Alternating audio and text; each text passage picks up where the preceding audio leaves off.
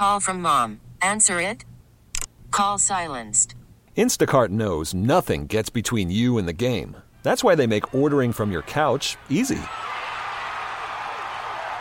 Stock up today and get all your groceries for the week delivered in as fast as 30 minutes without missing a minute of the game. You have 47 new voicemails. Download the app to get free delivery on your first 3 orders while supplies last. Minimum $10 per order. Additional terms apply. T-Mobile has invested billions to light up America's largest 5G network, from big cities to small towns, including right here in yours. And great coverage is just the beginning. Right now, families and small businesses can save up to 20% versus AT&T and Verizon when they switch. Visit your local T-Mobile store today.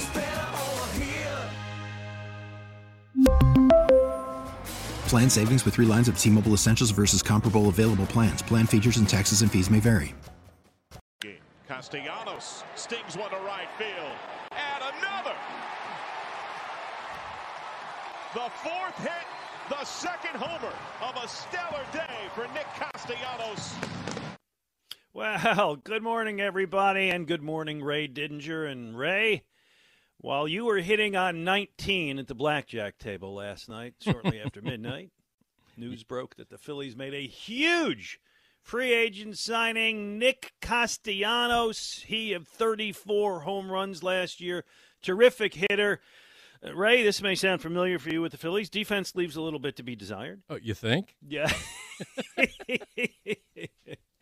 But a big signing as they bust through. Dave Middleton explodes that salary cap threshold and goes through it. We'll talk about that in a moment. I just wanted to get that in right at the top because if you went to bed before about 11:30 and didn't look online, didn't look at the news today, you probably missed that. So we're going to get back to that in a minute. First, just a little bit about last night. Ray and I were down in Harrah's in Atlantic City. I was trying to pull Ray away from the baccarat table. Mm-hmm. Well, Ray, you did have the James Bond tux on. So how'd you like that? Huh? You were spectacular, Ray. You looked great. No, Ray was awarded I don't often rock the tux, but on those rare occasions, I enjoy it. Clean up well, Ray. Thank you. You were awarded the Reds Bagnell Award, Lifetime Achievement Honor by the Maxwell Football Club before a room of maybe 500-plus people in Atlantic City. Standing ovation for Ray from the likes of Coach Vermeil and Bryce Young, Jonathan Taylor, legends of the games and young stars. Ray, your family was there, your wife, your kids, your delightful granddaughter, and I was delighted to be there to watch. And you have received many accolades, my friend. This has to be one of the most gratifying. Really special, really, really special. As a Philadelphia guy who grew up here, fully understanding the meaning and the history of the Maxwell Club, and fully understanding who Reds Bagnell was, and having gotten to know him and become friends with him. To be honored by the Maxwell Club and to receive an award in Reds' name it was really kind of overwhelming. I mean, when you look at the you and I talked about this, the list of people that had won the Bagnell Award before. You mentioned Dick Vermeil was one of them. Don Shula was another. I was at the dinner the night they awarded the first one, and it was to Pete Rozelle. I've been there, and I've seen Ed Sable and Steve Sable get it. There's some great. I mean, there were some really, as I referred to in my speech last night, true giants of the game, guys who built this game. And to think that the Maxwell Club saw fit to put me in their company was really very special. We are going to get into that more later in the hour, but I did want to get that out right at the beginning, and I'm sure some of the people listening to us were there last night. You're certainly invited to check in at 215-592-9494 and mention how spectacular Ray was. But, Ray, yes, even as you and I and others I mentioned, Jordan David, Brian Dawkins being feted late into the night, came that news here in, 60 miles west in Philadelphia of the Castellanos signing. And let me say today, Ray, we got a lot of major topics. We've got star players coming and going with the Phillies, with the Eagles, with the Flyers. Yep. We're going to get into all of those big names. We got a well-timed NCAA tournament. Tell us your story with local hoops legend Fran Dunphy. Right. And really not enough time to get into it all. So let's start with Castellanos. And I'm going to play one more highlight, not one that Phillies fans will remember fondly, but this was last summer. In the air, there, center field, stumbled start for Herrera, streaks back, gone! A grand slam! What was the best part of that, Ray? Well, there are two aspects to that highlight. One of which is Nick Castellanos hitting a slam. Bomber, but the other is the almost with an asterisk reference to a stumbling start by Odubel Herrera. So, okay, for Phillies fans, here's the good news. Nick Castellanos is going to be right in the middle of your batting order next season. Yeah. The bad news is that Odubel Herrera is still going to be starting in center field. Oh God, Ray, they brought him back. I was stunned. I really was. I just assumed when we closed the book on last year, we closed the book on Odubel Herrera, but he's just one of those guys that won't go away. It's like a bad itch that you can't get rid of. So Castellanos last year hit .309, 34 homers, 100 RBIs, 100-plus RBIs. He, in the last there's some 5-year deal, $100 million, of course, pending the physical. In the last 5 years, take out the COVID year, okay, the other years, he has averaged 28 home runs, 45 doubles. You know, he hit like 52 doubles one year. Yeah, I know. 91 RBIs, 90 runs scored, 290 batting average. He's a huge bat, right in the middle of the order. They got Kyle Schwarber in the lineup earlier in the week. Again, another big power hitter. Middleton busts through the luxury cap threshold. How do you feel about all this? Well, Castellanos is he's a dynamic offensive player. He really is, and consistent. It's not like you're not like you sign him for a lot of money off one big year. I mean, you look at his career. I mean, he's been an offensive power producer and run producer throughout, and he's a terrific offensive player. And there's no question that in 1 week, bringing in he and Schwarber have brought in a lot of protection for Bryce Harper. I mean, last year, that last month of the season when this team was flirting with the postseason, Bryce Harper was carrying that team for the last 6 weeks of the season to try and get them into the playoffs. Didn't have a whole lot of help. Well, he's got a lot of help in the lineup now. I mean, this is a team. I mean, there's no way this team is not going to score a ton of runs. I mean, they will. The question is, they're going to have to win a lot of 14 to 12 games because right now their pitching looks really thin, and their defense remains. I'll be kind and say substandard, but it's actually closer to atrocious. No, it's closer to atrocious. Yes, last year you talked about the corner butchers, and I got news. There's going to be butchers on every corner out there. I don't know what you call a shopping mall full of butchers, but they are. Right? I mean, other than Real Muto, is there anybody on that team who you would say is above average on defense? Harper's good. Is a plus defender? Plus defender, yeah. No. I think Harper has proven to be a better defensive player than I thought he was going to be. Yeah, he had a good year. Yeah, and he has been ever since he's gotten here. I've been pleasantly surprised by his defense. His defense is good, but I wouldn't say that he's a glove man. I mean, he can play the position well enough, but some of the other spots, no. I mean, you got right now. I mean, you're fielding a team. You're really fielding a team of DHs. Is really kind of what it amounts to. And okay, great, good for you. The DH is coming to the National League, and you're well armed to play that, but. When the ball's hit in the air or ball's hit on the ground, cover your eyes. Yeah. I'm going to get one quick call on this, and then I want to get football into this segment. I want to get the Giroux thing coming up soon. We have a lot to cover, so we're gonna kind of get back to all these topics. But Bob in Williamstown is excited about Castellanos, correct? Yes, I certainly am. I did fall asleep early, but as when you get old, you don't sleep right through. So my phone's next to me. I checked my phone and I saw it. Yeah. It took me an hour and a half to fall back to sleep. There was lineups going through my head. And I'm saying, okay, so we're not going to catch the ball, but we're going to pound the hell out of it. And we won a World Series with 3 starters and just being an American League team and hitting. And I'm looking for 90 wins in a great summer, and I'm thrilled. I like that. Ray, remember when you used to play professional softball, Ray, back in the day? I remember. Yeah. I remember. What were the scores of those games, Ray?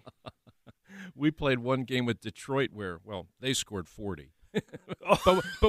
No, don't laugh. I mean, we scored 36. We just came up a little short in the bottom of the seventh. You sure that wasn't the Glenn, Lions? there's something that I really need to tell you. Yes. And I'm not sure if Ray knows this, but I will say, again, because I'm old, I grew up with people like Ray and Stan Hockman, Jason Stark, people, you, believe it or not, Al, that when you said something, you meant it.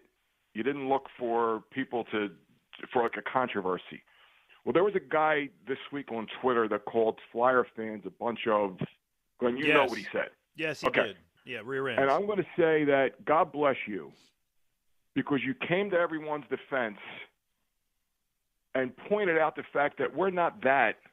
We're fans. And if there's an era in Flyers history or anyone's history, and I've been a fan since day one, year one, I'm entitled, and everyone else is entitled, to not feel good about it. And to be called by a writer the most disgusting name that you could ever be called in print, and then when you called him on it, he said, well, I stand behind this. Yeah. Well, guess what? An absolute – I don't want to go any further because I don't want to I appreciate it, and I think but that – thank you, Glenn. You got it, Bob, and thank you for reading that. See, Ray, see what you missed by not being on Twitter? Yeah, so what? Fill me in. Well, it's one of the writers, one of the hockey guys, and, you know, it was in discussion of Giroux leaving, and people were pointing out just how – the Flyer, just kind of how bad the Flyers are, and how, and they weren't blaming Giroux per se, but they were saying during this era, it's been a really bad era of hockey. Right. And this guy said, don't ruin Giroux's final game. How dare you ruin Giroux's final game by talking about how bad the franchise may or may not be. Don't be a bleep. And I said, fans are entitled to be unhappy with the product that they see. Of course they can. Well, yeah. Well, that was the nature of the thing. That's one. I don't get into Twitter fights very often. In fact, I usually am like one and done because there's no end to those things. But there are even in this business sometimes when both things can be true. Yes. And the Flyers can be hideously atrocious, which they are. But you can also point out that what happened the other night at the Wells Fargo Center was very special. It was. I mean, both things are true. Yes. Our whole next segment is going to be about Claude Giroux. So let me get back to that. But let me ask you this right now, switching topics. Mm-hmm. A couple days ago, the Eagles release Fletcher Cox. Now there is talk that they will bring him back on a lower contract. By the way, according to a local outlet called Let's Go to the Phones, which broke the story of him being cut. Give credit where it's due. Ray, do you still want Fletcher Cox back if you get him at a cheaper price, or is it time to say, it's been great, thank you for the Super Bowl, terrific career, and we will see you at when you get into the Eagles Hall of Fame? Right. No, if you can get him back on a 1-year deal for a reasonable price, I'll take him back, sure. Because you're going to have to replace him anyway. Yeah, I know, but the question is, I mean, what I remember last year, I'm very split on this, to be honest with you, because I don't know where I may find better, and I don't want to make my team worse. But I also remember last year he was kind of early on complaining about the defense, right, and the scheme. Hey, and he wasn't entirely wrong, by the way. Well, he may not have been, but I don't know that it's the right thing to do. Go public with that, and I got the feeling last year he took some more than a couple plays off. Well, that's been true for a couple of years now. Where there's, I mean, he flips the switch. I will grant you that. And if you do bring him back on the 1-year deal for less money, you do it with the full awareness that you're not getting the Fletcher Cox of 2017. You're getting the Fletcher Cox of 2022, which is a diminished player. I mean, he hasn't been – the Eagles for a long time they kept trying to explain away his diminishing production by saying, well, he gets double-teamed, he gets triple-teamed. No, it's not. It hasn't been true in years. I mean, teams haven't really been doubling Fletch for a while. I mean, they're pretty comfortable blocking him one-on-one. I mean, you look at last year, I mean, the doubles clearly were going to Hargrave's side. So, I mean, he hasn't been the guy that he was earlier in his career for some time now. But it's not like he's blocking somebody else's progress here. It's not like you've got two or three really good young defensive linemen that you're dying to get on the field. If you let him go, if he just goes off and walks, which he could now. I mean, he's a free agent. Everybody's kind of saying, well, they'll bring him back. Not necessarily. I mean, if somebody offers him more money, he could go somewhere else. Well, you're going to have to find that other guy. I mean, Hargrave is set. They seem to like Milton Williams, and he did some good things, but I'm not sure that he's an inside player. I'm not so sure that he's not better on the outside. Can I get that Jordan Davis who we saw last night? Oh, boy. Man, Ray, I stood next to that kid. This was again, last night at the Maxwell Club dinners. He got the Bednarik Award as the College Defensive Player of the Year. I mean, I knew he was big, but sometimes you have to stand next to these guys to see how big he is. He's immense. Oh, he's a wall. He's immense. He's 6'6". He's 340. He actually played. He was telling me last night he played closer to 360 last year. But he slimmed down. He might be on the Joe DeCamara program. He slimmed down for the combine, dropped 20. Yeah. And then went out and ran a 4.840. I mean, unbelievable. He's amazing. He really is. And when they showed his little film clip highlight, you saw plays where he was running down running backs in the open field. Stunning. He's an amazing player. Stunning. Okay. I want to stick on the NFL for one moment. Again, we're going to talk about Claude Giroux in the next segment. I don't want people to think we're ignoring that. Huge NFL deal. Again, last night as I'm driving home from Atlantic City, the Cleveland Browns end up with Deshaun Watson. 3 first-round picks, 2 additional picks. Oh, and by the way, $230 million fully guaranteed deal. Mm-hmm. I'm not going to discuss the football side of it for a moment. I am going to quote Connor Orr, who writes for Peter King's Monday Morning Quarterback, because he said it better than I can say it. He said, the Browns are never going to live down trading for Watson, to whom they immediately gave a 5-year fully guaranteed contract extension. They groveled at such volume, oozed such desperation that Watson couldn't ignore them, even after he'd removed them from his list of finalists. Congratulations to a club that now becomes the 5th best team in its conference at best. It only cost them their souls. Nicely written. Yeah, it was well written. And it's a really bad look for the NFL that a guy accused by 22 women of sexual harassment and assault, when and I understand there was a criminal non-indictment, which is not the same as an exoneration. No. Is then rewarded as if the whole thing was just an inconvenience for him. Mm-hmm. And I really found it despicable. Yeah, well, I was looking at it from a purely a capitalistic stance, I suppose. What it told me was this whole thing was about nothing but money. You know, Deshaun Watson can say what he wants to say about where he wanted to go. And, you know, when he has his first press conference in Cleveland, the Cleveland PR guys will give him a bunch of index cards where he can start rattling off the pride of the Browns and Paul Brown and Otto Graham. And, you know, and I love the people in the dog pound and the people in Cleveland. And he's going to give you all of that as to why he's excited about coming to Cleveland. He's excited about coming to Cleveland because they're paying him a fortune. I understand it. From the standpoint that he's a really good quarterback. He really is. I mean, he's a top fiver. At a time when there are a lot of good quarterbacks in the NFL, I have no problem putting him in the top 5.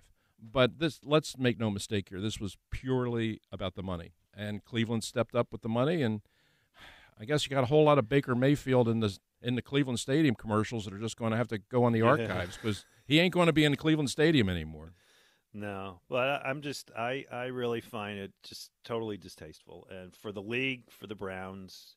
And what's going to happen is they're going to have one news conference where he's going to, be asked the questions, and he's going to answer, if I did anything wrong, and I'm not saying that I did, I apologize for that. Let's move on. And then he'll never answer it again, and the team will never answer it again.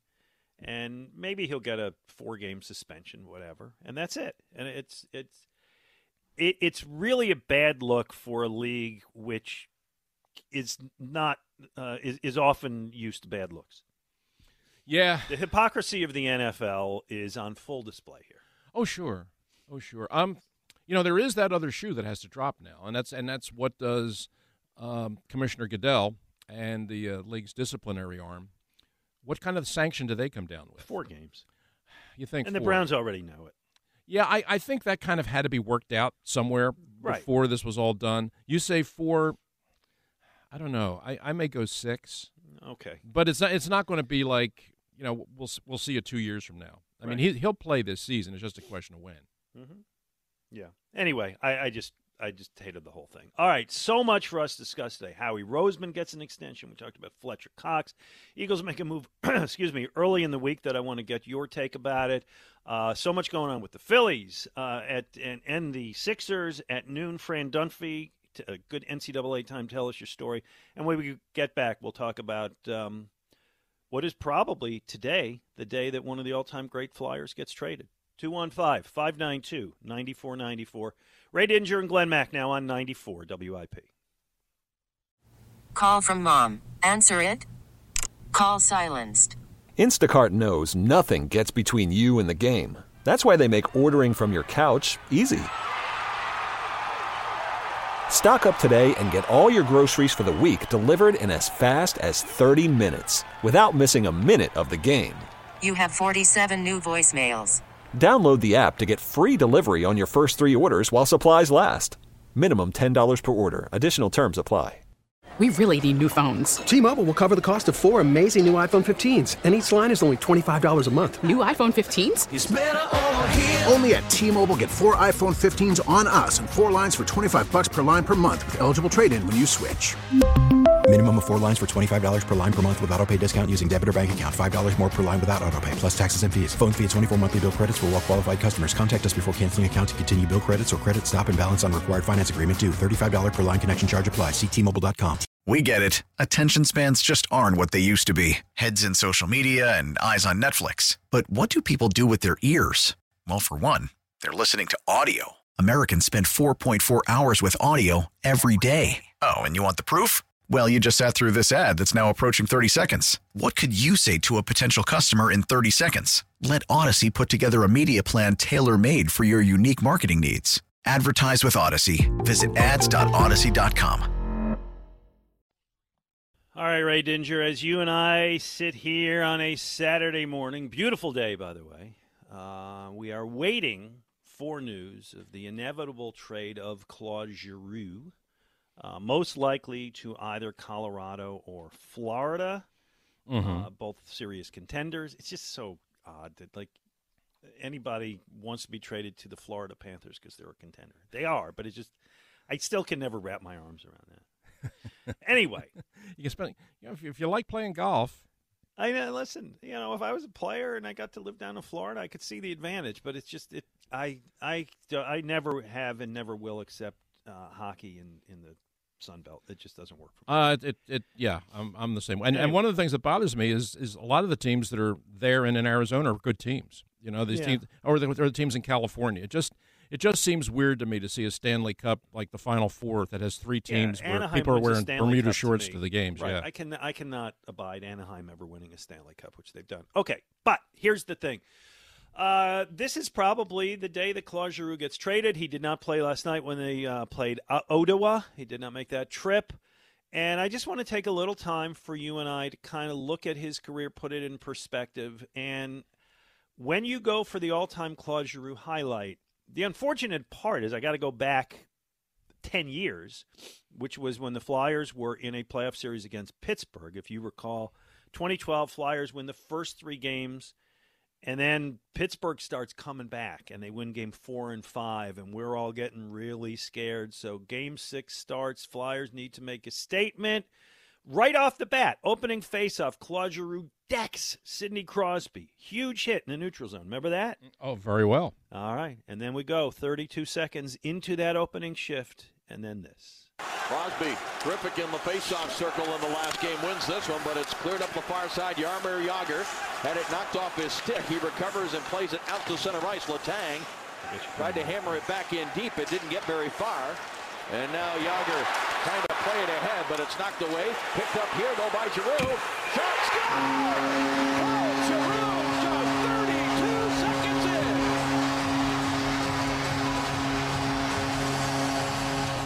in. Ray, he was great that whole series. He was. He really was. And, again, I don't blame Claude Giroux for the things that have the morass that this franchise has gone into over the last decade. It's not his fault that they couldn't find a goalie. It's not his fault that they had inept defensemen. It's not his fault that he had line mates that weren't very good. You could argue, and I would not disagree, there were times when he did not come up in clutch situations. Mm-hmm. But, I'm going to tell you in a moment where I rank him all-time among Flyer forwards. But before I do, I'd like you kind of go first. What is his, as Claude Giroux probably leaves today. And by the way, to his credit, he never wanted to leave here. Even now, he's been a loyal, good guy. Yes. What's the legacy? A very good player, very good captain, tough, durable, never missed a game, played through a lot of injuries, and I always thought gave you a good, honest effort all the time. Through good times when the team was really good, and then in recent years when the team's been pretty bad. His effort was something you could never question. And this was not an easy era to be the Flyers captain. When you think about the Flyers captains that have gone before and some of the great years that this team had, of course the back-to-back cups, but then some really good years going to the finals and having some really good teams, good competitive teams. This last decade has just been kind of a wasteland, and he's been unfortunately he has become the face of the franchise during its lowest ebb. And I think that in retrospect, it probably will, when people start talking about the great Flyers, that will work against him. I think people will say, yeah, he was a good player, and then kind of leave it at that. I don't know that he's going to get enough credit for being as good a player as he was, and a guy who played as hard as he played over a period of time when it would have been easy to just go the other way. And I think that what he said and what you said is very true. And it certainly was very evident Thursday night at the Wells Fargo Center that sometimes when guys talk about leaving a team, they'll say, "Oh, I hate to leave this city," and sometimes it is little more than lip service. But I really do believe that Claude Giroux came to love Philadelphia. I think he really did come to love the Philadelphia fans. And I think that emotional send-off, I think all that emotion was totally genuine. And that's what made Thursday night so special, and that's why it was, when you look back on this season, there haven't been, I don't know if there's been anything you would call a highlight, but Thursday night was certainly a highlight. Yeah, and the Flyers, who have done so many things so poorly on and off the ice, give them a lot of credit. They did a terrific job. They did a really, really good job. Bobby Clark and Lindros, and it was first-class operation. All right, so here you go, Ray. And it was all deserved. It wasn't manufactured, and it wasn't like, okay, so there's sort of a sense of obligation. I guess we got to give this guy a send-off. I think you saw that how much the people in that organization love him and how much they respect what he's given to the team. And so that's what made that thing really, really kind of meaningful. I probably have Giroux higher than you do all time, but this is my list of the top dozen all-time Flyer forwards. All right? Okay. You want me to go 1 to 12 or 12 to 1? However you want to do it. I'm kind of curious because I'm sort of scribbling down my own list here, but you go ahead. Here you go. All right, let's start at the top. Number 1, Bob Clark. Number 2, Bill Barber. Easy, right? Yeah, I'm with you there. Number 3, Eric Lindros. I'm with you there. Number 4, Giroux. Really? Yeah. If you look at the numbers, the longevity, where he ranks in the league, he's third leading scorer in the league over the last 10 years. Mm-hmm. You have to put it in that perspective. Now, the issue is, and this is, I'm sure, what you'll get into. I'll read more, but I'm sure the issue is never won. Number 5, Tim Kerr. Right. Number 6, Rick McLeish. Okay. Number 7, John LeClaire. Okay. Number 8, I got Brian Propp. Okay. Number 9, and I love Propp. I want to put him higher. I think I probably would. Okay, maybe. Number 9, Rod Brindamore. Okay. 10, Recchi. Yep. 11, Simon Gagne. Mm-hmm. 12, Reggie Leach. Pretty good list. With apologies to Rick Tocchet, who's the one I wanted to. I could keep going, but I ran out of Twitter characters, so that's as far as you can go with the list when you run out of characters. Yeah. Okay, I get it. I think I probably would have found room for Tocchet there somewhere. He's one of the names I scribbled down here. Mm-hmm. I have Giroux 6th. Who do you put in front of him? I've got Clark and Barber 1, 2. That's easy. Lindros 3. Yes. I have Kerr 4.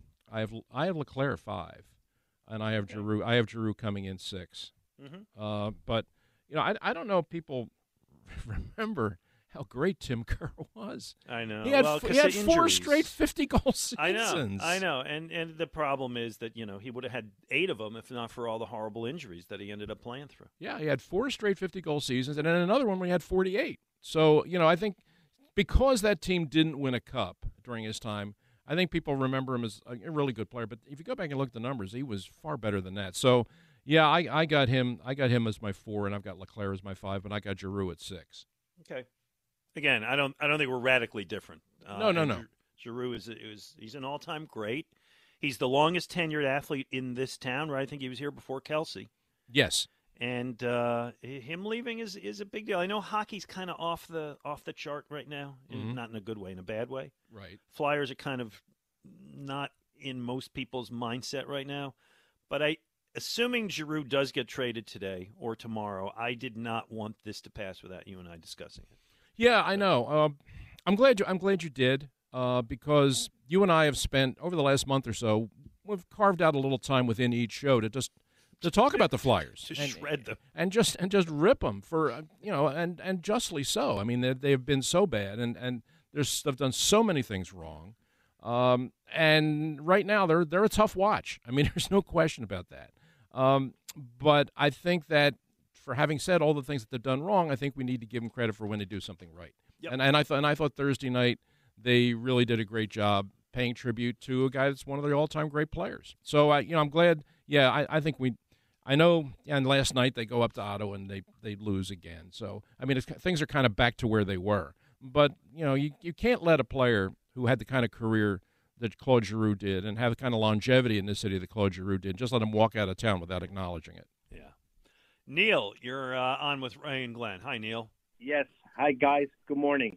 Hi. Good morning. Ray, let me first start off by congratulating you on the Maxwell Award. Great accomplishment. Thank you, Pernille. I appreciate that. And Glenn, I've been listening to you a long, long time, even mornings with Mac and Mac, so I go back a long time with you guys. Sure. Appreciate it. I want to talk to you about the Flyers, and I'm a 40-year season ticket holder from 72 to 12, and I got out at the right time, so I should really play the stock market. I will say that it's 3 things that are wrong here. It's pride, it's heart, it's desire. I'm going to break these down real quick. When the kids were growing up in the 70s, they were dreaming about playing for the Flyers. It was pride. I would love to play for that team. 80s, same thing. Kids who grew up in the 90s, same thing. There is no pride whatsoever.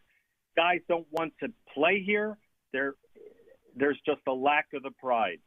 Now, they're not playing with heart. They have Lauren Hart. They have Carter Hart. But they have no heart in this organization.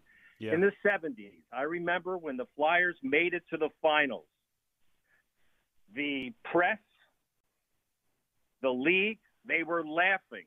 The Flyers? Are you kidding me? They gave them no chance. This team proved that they could beat the big bad Bruins of the 70s, and it was all heart.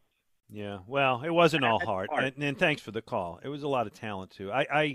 Listen, I appreciate his call. Thanks very much. I think because that team was so tough that the amount of skill they had gets forgotten. They had 3 Hall of Famers on the ice. Exactly right. Exactly right. That's pretty significant. And that was one of the things that, and covering that team, that was one of the things that I kind of answered people back, because there were a lot of people, especially the real purists, the real hockey purists, who were terribly, terribly offended by what those Flyers were and how they won. The Red Fishers and the Frank Orrs and all the veteran hockey writers, most of them up in Canada. By the way, I just want to clarify for people who did not hear that right. You said Frank Orr. It sounded like you said Frank Gore. I'm thinking. Oh, no. The guy who was an Eagle for 12 hours? No. This is I know. Frank Orr, who was a columnist at the Toronto Star. Right. But they all they wrote about were these goons and the Broad Street bullies and all of that kind of stuff. And I always said, that's part of it. I mean, there's no question that the toughness and the willingness to drop the gloves and the intimidation factor, especially in the old Spectrum, was real. I'm not going to deny that. But don't overlook the fact that you have the best goalie in the world right now.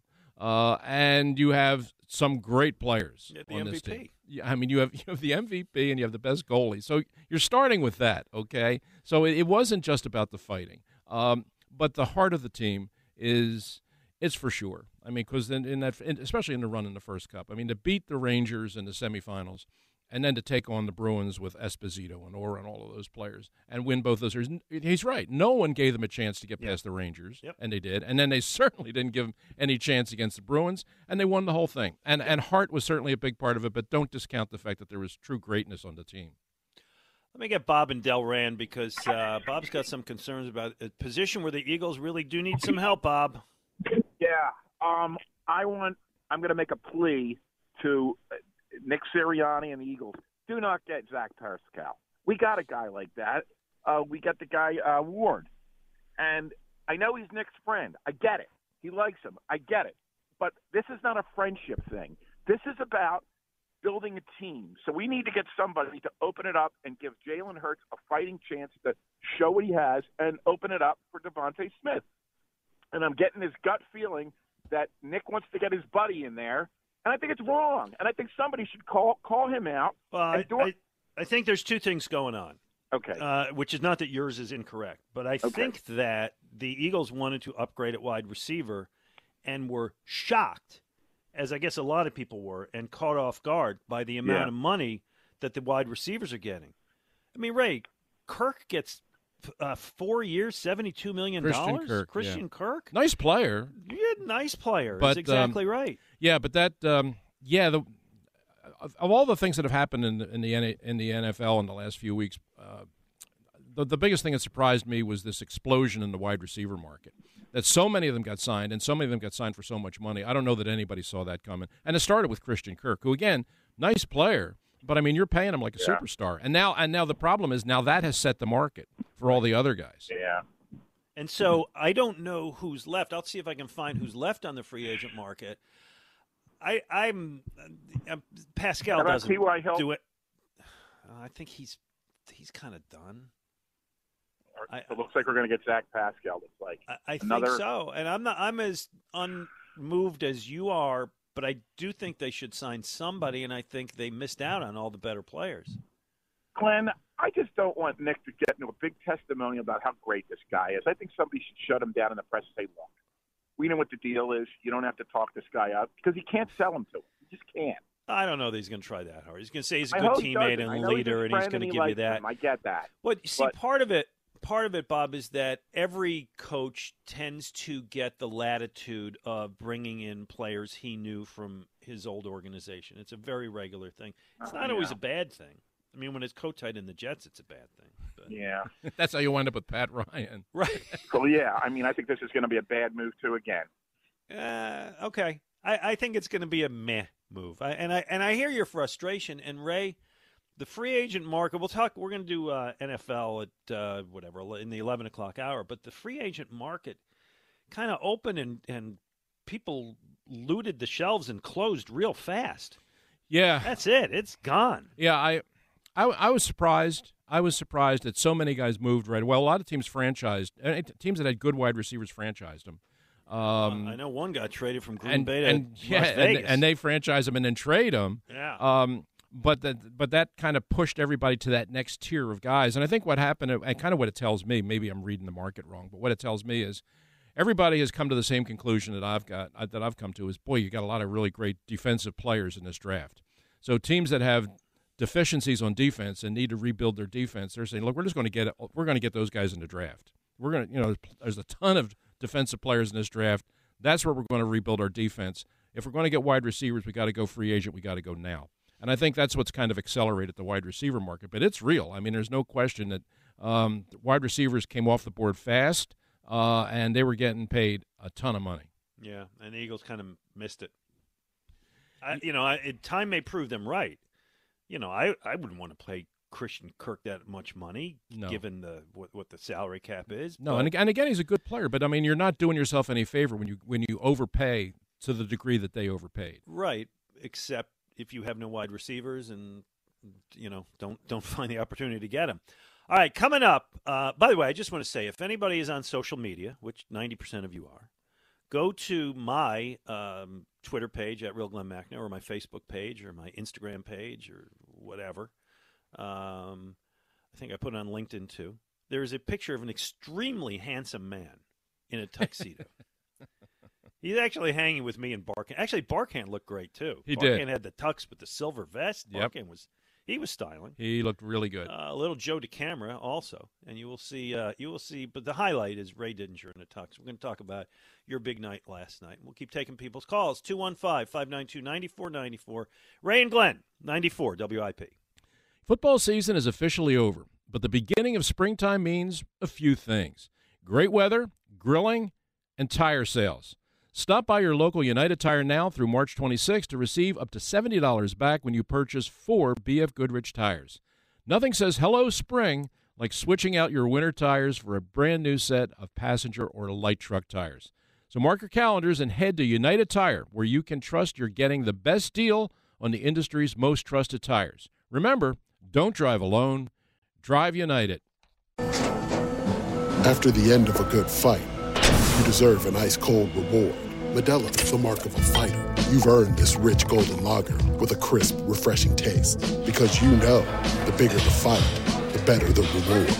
You put in the hours, the energy, the tough labor.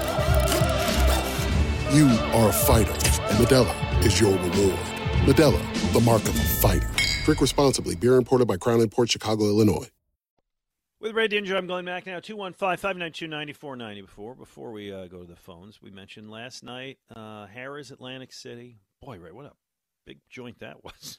Yeah, and they had about 800 people in that room last night. 800, wow, that's great. I parked my car. I felt like I walked 2 miles to the where the event was, but it was great. And Jonathan Taylor was there, and Bryce Young was there, Heisman Trophy winner, and Jordan Davis, and it's really nice. The Maxwell Club, because I love that they honor the high school kids and coaches, and then the college kids and coaches, and what's his name, Jonathan Taylor, who won the Burt Bell Award, had won the high school award years ago. Yes, he so had. It was very cool to see that, and of course, the highlight for everybody was Ray Didinger getting the Reds Bagnell award. Why was he called Reds and not Red? By the way, do you know? Back in those days, that's kind of, when if you had red hair, you were Reds. No, you weren't red. Okay. But there were a lot of great testimonials to you. Michael Barkhand introduced you. Carl Peterson introduced you. And just, I think people there really appreciate your work. But Rob Kustner, who produced the post-game show on Comcast Sportsnet for all those years, put together just a little thing where he asked Brian Dawkins about how do you feel about Ray Didinger's opinion. Have you heard this thing yet? No, I never did. Oh, well, here you go. I couldn't wait to hear him. Cause Ray spits truth, man. And sometimes truth is not, it's not always pleasant, right? But no, he knows his stuff, and he's not going to necessarily dog anybody, right? He's not trying to do anything that way, but he spits truth. Wow. Not bad, right? You can put that one on my tombstone. He speaks truth. I think you said he spits truth, but yeah. That's all I've ever tried to do. I really do believe in this city, in Philadelphia, with this sports community and these fans and the level of knowledge among these fans, that they can, if you're a phony, they can spot it in a minute. And so the only way you can survive here, as long as I've survived here, which is 53 years now, is if you're honest. If you're honest with them. And if it's good, I have no problem saying it's good. And the fans want to hear it, and that's fine. I mean, Super Bowl 52 is as good as it gets. And I was enjoying it right along with everybody else. But when it's bad, it's bad. And there's no sense, if it's bad, there's no sense in you sitting here trying to tell everybody it's good, because they know better.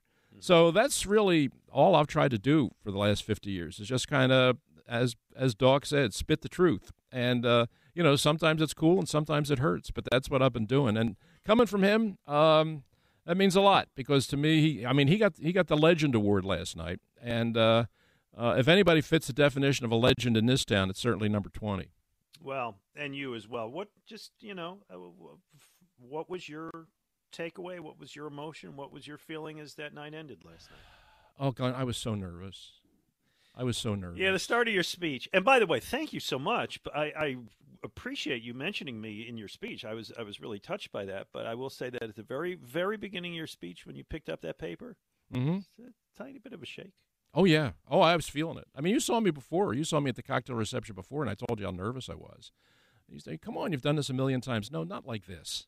Not like this. I mean, not receiving this kind of award in front of that kind of audience with those kinds of people on the dais with you.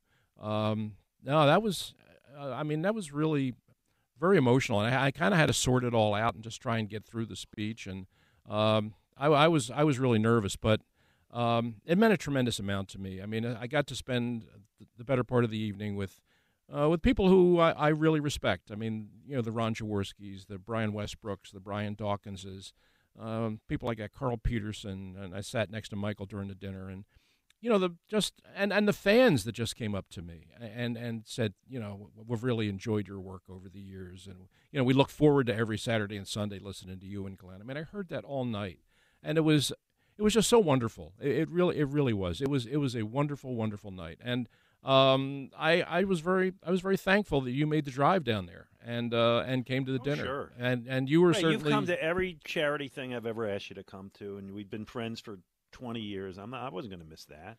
Well, that was really nice. It was really nice to have you there. Family, it was great. And you got to meet my whole family. So. Yeah.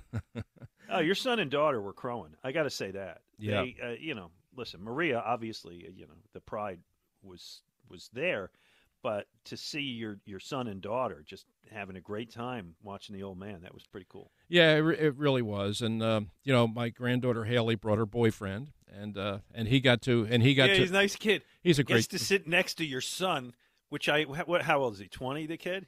Mike is 20. Mike's 21. Yeah, sitting next to his girlfriend's dad, and your son is large and intimidating. He is. I will grant you that. But they get along. For your son-in-law, not son-in-law. Excuse me. Don't mean to. For your your granddaughter's you're moving boyfriend. Things along here. No, your granddaughter's boyfriend. I'm sure it's like, hi, Mr. Didinger. How are you? No, he's really a good kid, and he got to meet he got to hang out with Brian Westbrook and Brian Dawkins and Dick Vermeil and all that stuff, and he was in heaven. He was having a really good time. Yeah. Well, congratulations to you, and again, it was really nice. And by the way. Great job by everybody there. Our friend Cindy Webster was involved. It was nice to see her there. Leslie Goodell did a great job. And who's pretty damn good MC? Joe DeCamera. Joltin' Joe, man. He was really good. He's really comfortable up there. He's really got some style. It was all on him. And when I saw the program and I saw the number of people that were going to be getting awards, and everybody comes with a video highlight, and they had told me ahead of time, look, we're starting at 6:30 and we're going to be done by 9:30. And I looked at the program. I said, no way. There's no way they're going to cram all of that in and get everybody out of there by 9:30. But son of a gun, Joe brought it in right on time. Yeah, I looked. I looked at the clock when he closed it, and it was 9:30. So Joe, there was a lot of moving parts to that program, and it was not an easy program to coordinate. But I thought Joe did a terrific job. Really. Very nice. Very nice. Sean in Wilmington is with us. Hey, Sean. Hey, what's up? How are you? Good. What are you guys doing? All right, go ahead. Yeah, you're on. Okay. I wanted to call. I wanted to talk to you guys about baseball. I miss the days. Mike Schmidt, Gary Lee Maddox, Aaron Rowan, Victorino. Pete Rose. I can name these guys. Morandini, Eric Brugman, turned unassisted triple plays. They're just all it is now is hitting, swinging for the fences, and I like those defensive plays just as much as I like the offensive plays. Yeah. And the last few years, our defense has been horrific, and it's only getting worse with these players we're signing. It is. And it's going to be softball out there. Yeah, it's just really got me like. Sean, I got to let you go. We have all kinds of interference on your phone. I'm sorry about that, but I hear somebody else talking as you talk. I don't mean to be rude to you, but it's not a good connection. He made his point. Yeah, he did, and I can't disagree. And I don't disagree with it. Yeah, I don't disagree with it. Let me get Brian Westgrove before the break. Hey, Brian. Hey, good morning, boys. You guys are like a warm blanket. It's so comforting to wake up on a Saturday morning and hear you on the radio. So thank you for that. Thanks, Brian.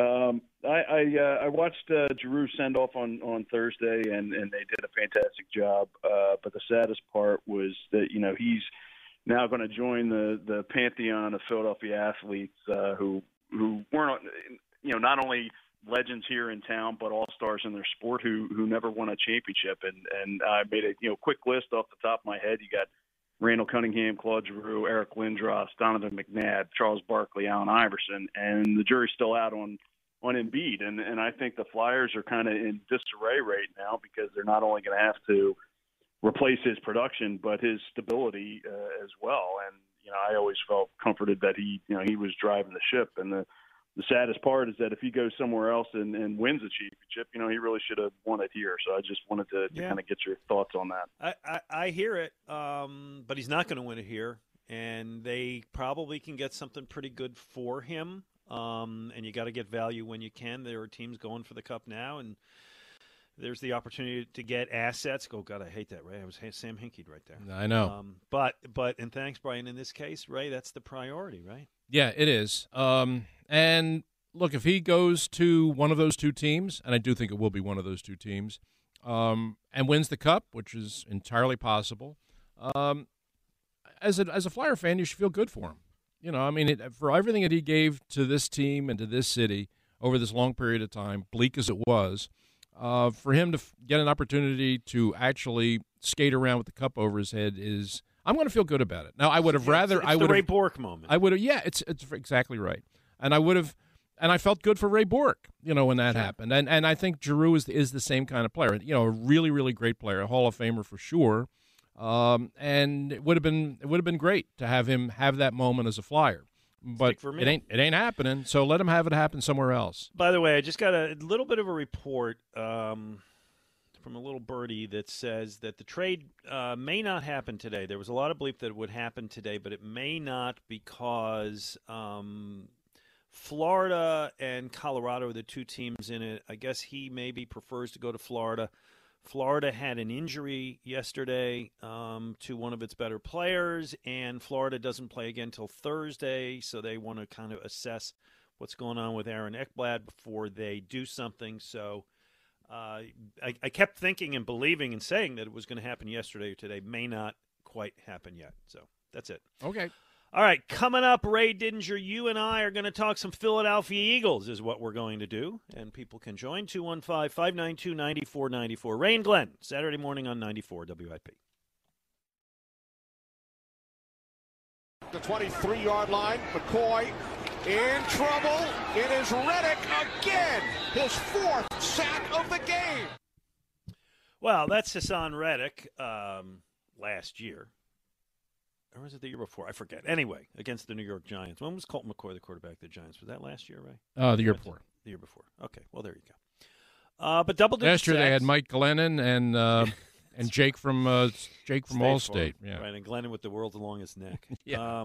Anyway, but he's here now. He is a Philadelphia Eagle. He is, in fact, kind of all they've done since free agency opened. They lost Alex Singleton, and they got him, Singleton, excuse me. You wish he was Singletary. Yeah, I wish he was Singletary. That's it, right? They ended up bringing back Boston Scott, which I was glad to see. I like Boston Scott. They re-signed Greg Ward. Okay. Whoop-de-doop-de. And Fletcher Cox still in limbo. Right. But let's focus on Reddick because that's all we got. What's his role going to be? I mean, pass rusher, obviously, right. But as he's a Sam linebacker. What they're going to list him as, right? I think he's going to be your Sam. Yeah. Is he going to have to cover a little bit? That's going to be up to Jonathan Gannon.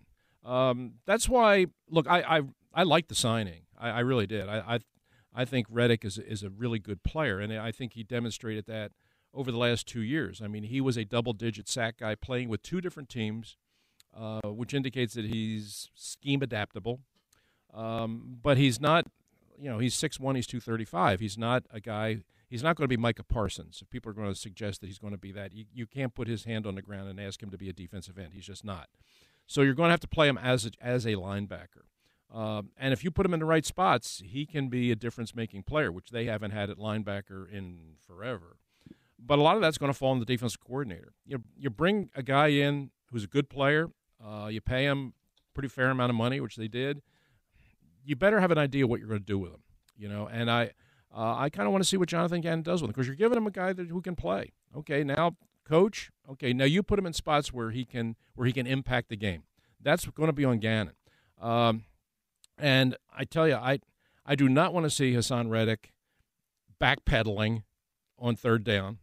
I don't want to see him with his back to the line of scrimmage running downfield with a running back. You got to set him up to do what he does best, which is come around the edge and get after the quarterback. That's what he is. That's what he does. And it's going to be on the defensive coordinator to put him in that position. They tried to go that way. The last Sam was Gennard Avery, who they gave up. They traded a fourth-round pick. It wasn't like they picked him up for nothing. And he came here and contributed very, very little. But that's the position, and you basically want that guy to play linebacker, but mostly to be able to blitz and put pressure on the quarterback. Avery was never able to do it, but you know that Riddick can. Yeah. By the way, the news just breaks within the last 10 minutes. They have officially re-signed Fletcher Cox to a one-year deal, so let us celebrate by playing a great Fletcher Cox moment. On first down, play action. Green flows up. He fumbles the football as he's hit. He lost it. The Eagles have it. Hit by Fletcher Cox. His third of the game. There's that man again. Not only does he get the sack, it's a sack strip, fumble, and recovery by Fletcher Cox. There's that man again. Well, there you go. And by the way, Merrill's going to be doing that for the next few years as well. How about that? Yeah, when you talk about Eagles signings in the last week, that's a big one. Yeah, 3 more years of Merrill. Howie's a big one, yes. 3 more years of Merrill. The whole gang's going to keep going. Yep.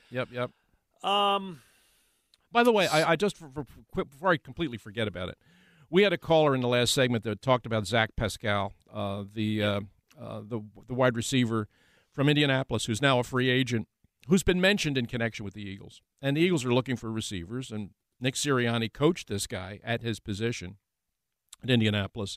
Seems to me to be logical connection there. And we had the one caller who really trashed it. I wouldn't be so quick to do that. I understand Sirianni's interest because the guy's a pretty good player. He's clearly a slot player. You're not bringing him in to compete for one of the outside wide receiver spots. You got Smith. I guess they're still hoping that Quez becomes that guy on the other side. But you do need somebody in the slot, better than Ward. And Pascal is that. And he can do a lot of things that I know Nick likes to do. And Nick used to call these plays. He's a jet sweep guy.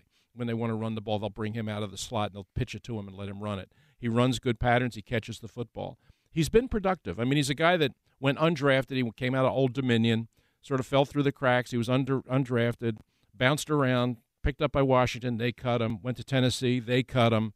But he found a home in Indianapolis. And he found a coach in Nick Sirianni who really got a lot out of him. So is he a guy that's going to that you're going to pop the corks and party in Broad Street that you signed him? Probably not. But for a team that has a need for that kind of player, a guy that can play in the slot, get open, catch the football, and do multiple things, he can do that. And I don't think he's going to command a whole ton of money. So if it turns out, now it's by no sure thing that he's going to come here, but if it turns out that he does come here, I think people who haven't seen a lot of the Colts and haven't seen a lot of Zach Pascal, I think they might be pleasantly surprised. Yeah, I just think that people aren't going to be pleasantly surprised. Maybe they'll be pleasantly surprised, but I think people thought like, hey, maybe they'll get Allen Robinson. Hey, maybe they'll get one of the top wide receivers. They clearly have a need for somebody other than Devontae Smith who can be dynamic. Yes, and he's not dynamic. He's reliable. Right. He's steady. But he's kind of what you want. He's the girlfriend who can cook. I think that's probably selling him a little short. I like a couple things about him. I like his size. A lot of slot receivers are little bitty guys that can't do a whole lot, certainly can't block. This guy's 6'2", 215, so he can do some of that stuff. He can work the middle of the field. He can take the big hit. He runs. I'll tell you this. He runs really good patterns. He's got good hands and catches the ball. And if you want to do some tricky stuff, if you want to jet sweep him, he can do that kind of thing. Look, he's not going to the Pro Bowl anytime soon. But in a couple of years, on a couple back-to-back years there in Indianapolis, he averaged over 14 yards a catch, which for slot receivers is pretty good. So I think if you're, and again, we're projecting all this. I don't even know if this is going to happen. But Sure, if it turns out that you do this, then I think what is in Nick Sirianni's mind is he's looking at Devontae Smith as one receiver for sure. I think he's looking at Quez Watkins as the guy who can be the deep threat guy, who can be your 9-route guy, that can be the stretch of the defense guy. He has that kind of speed. And I think there's more there to Quez Watkins. I hope so. I think he could really develop. I thought that last September, and by November I saw nothing. Yeah, he came along, but not quite as far as I thought. But that other receiver needs to be a speed guy who can threaten the defense deep, and Quez has enough speed to do that. Well, then you're going to open up the middle of the field. You're going to work it with your slot and your tight end. You have a good tight end in Goddard, and and Zach is a guy that can sort of play in there and do those kinds of things. So I'm a little bit more thumbs up on the idea of signing him than our caller was. Okay. And I have no strenuous objection, but to take it back to what I was saying a moment earlier, it's like, not only can she cook, but this girl can parallel Listen, park. I know, because you and I 2 weeks weeks ago, we were talking about the wide receivers, and you and I were talking about, maybe Allen Robinson, maybe Chris Godwin. I mean, we're talking about elite players. And, okay, this is what you got. But I think that in the right system, playing under this coach in Indianapolis, he was pretty productive. Okay. Dee in Virginia's got some things to share today. Hi, Dee. Hey, good morning, gentlemen. Hey, first of all, Ray, congratulations on the Maxwell. Thank you, Dee. And, I'm glad that you guys brought up Claude Giroux because, a lot of the diehard Flyers fans are pretty much, turn their backs, turn their heads, and, would hate to, log on and see, oh, wow, they traded Giroux. I mean, I think the guy epitomizes what you said earlier, Ray, about speaking the truth. I mean, sometimes he was great, sometimes he was good, sometimes he wasn't good enough, but he always played and played hard. So, this town loves a guy like that. So, yeah, I'm glad you guys brought that up. And as far as the Eagles things, this has been a crazy, free agency period. I got it. But those teams that made some of those big splash moves, their rosters was built. Cleveland sucked for a while. So did the Chargers, and you can say about the Bills too. So these teams built up their rosters over years from getting high draft picks, whereas the Eagles were competitive and we didn't really pick high. So, hey, we didn't make no flashy moves. Hey, how we earn your money now? Build the team, draft wisely, put something around Hurt. If he's not the guy moving forward, then you do what the GM does and go get us a quarterback. And as far as the slot receiver, I'm not all out on Pasquale, but I'd rather Jarvis Landry. But as far as Eagles fans, calm down. We don't need to go buy the bright, shiny object all the time. Let's just, build a team. Yeah. Well, I think that the opportunity is there. And thank you, Dee. The opportunity is there. That's why I'm really looking forward to this draft. I'm really looking. We all know how Howie likes to approach the draft. We know how much he loves to wheel and deal and play the board and all that kind of stuff. And he's never gone into a draft where has had this many cards to play. He's going into this with 3 aces. Okay, he's going into this with 3 first-round picks. Let's see what he does with them. I mean, I think it's very unlikely that he's just going to sit there at 15, 16, and 19 and just take 3 players. But I'll tell you that I think there is an argument to be made for that. I mean, I think there are enough really good players in areas where the Eagles have needs that you could get those guys, 15, 16, 19. You don't have to get too cute here. The players are going to be there. You got the picks to go get them. But knowing Howie's propensity to want to trade and to kind of make a splash, not just for the purposes of making a splash, but he just likes to, he's not a reactive guy. He wants to make things happen. I have a feeling that the Eagles, they have 3 first-round picks now, but they're not going to use them all. They're going to package or they're going to trade out or they're going to do something. I would not object if they use 2 of them and then trade the third one for a first-rounder next year, kind of hedging your bet with Jalen Hurts. Mm-hmm.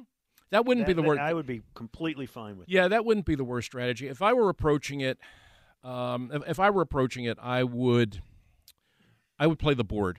I would look at the board. I wouldn't jump to it. I wouldn't do it. I really wouldn't do it until it was my turn, until we were up on the board. But I want to see every move that's made above me. And if there's a player there that I really like, and I know, hey, this guy is a fit. He's perfect for what our coaches want to do.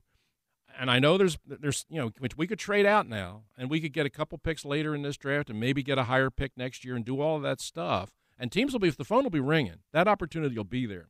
But if I'm looking at the board and I see a guy that I really like and I know he can come in and play right away, I'm going to take him. Yeah.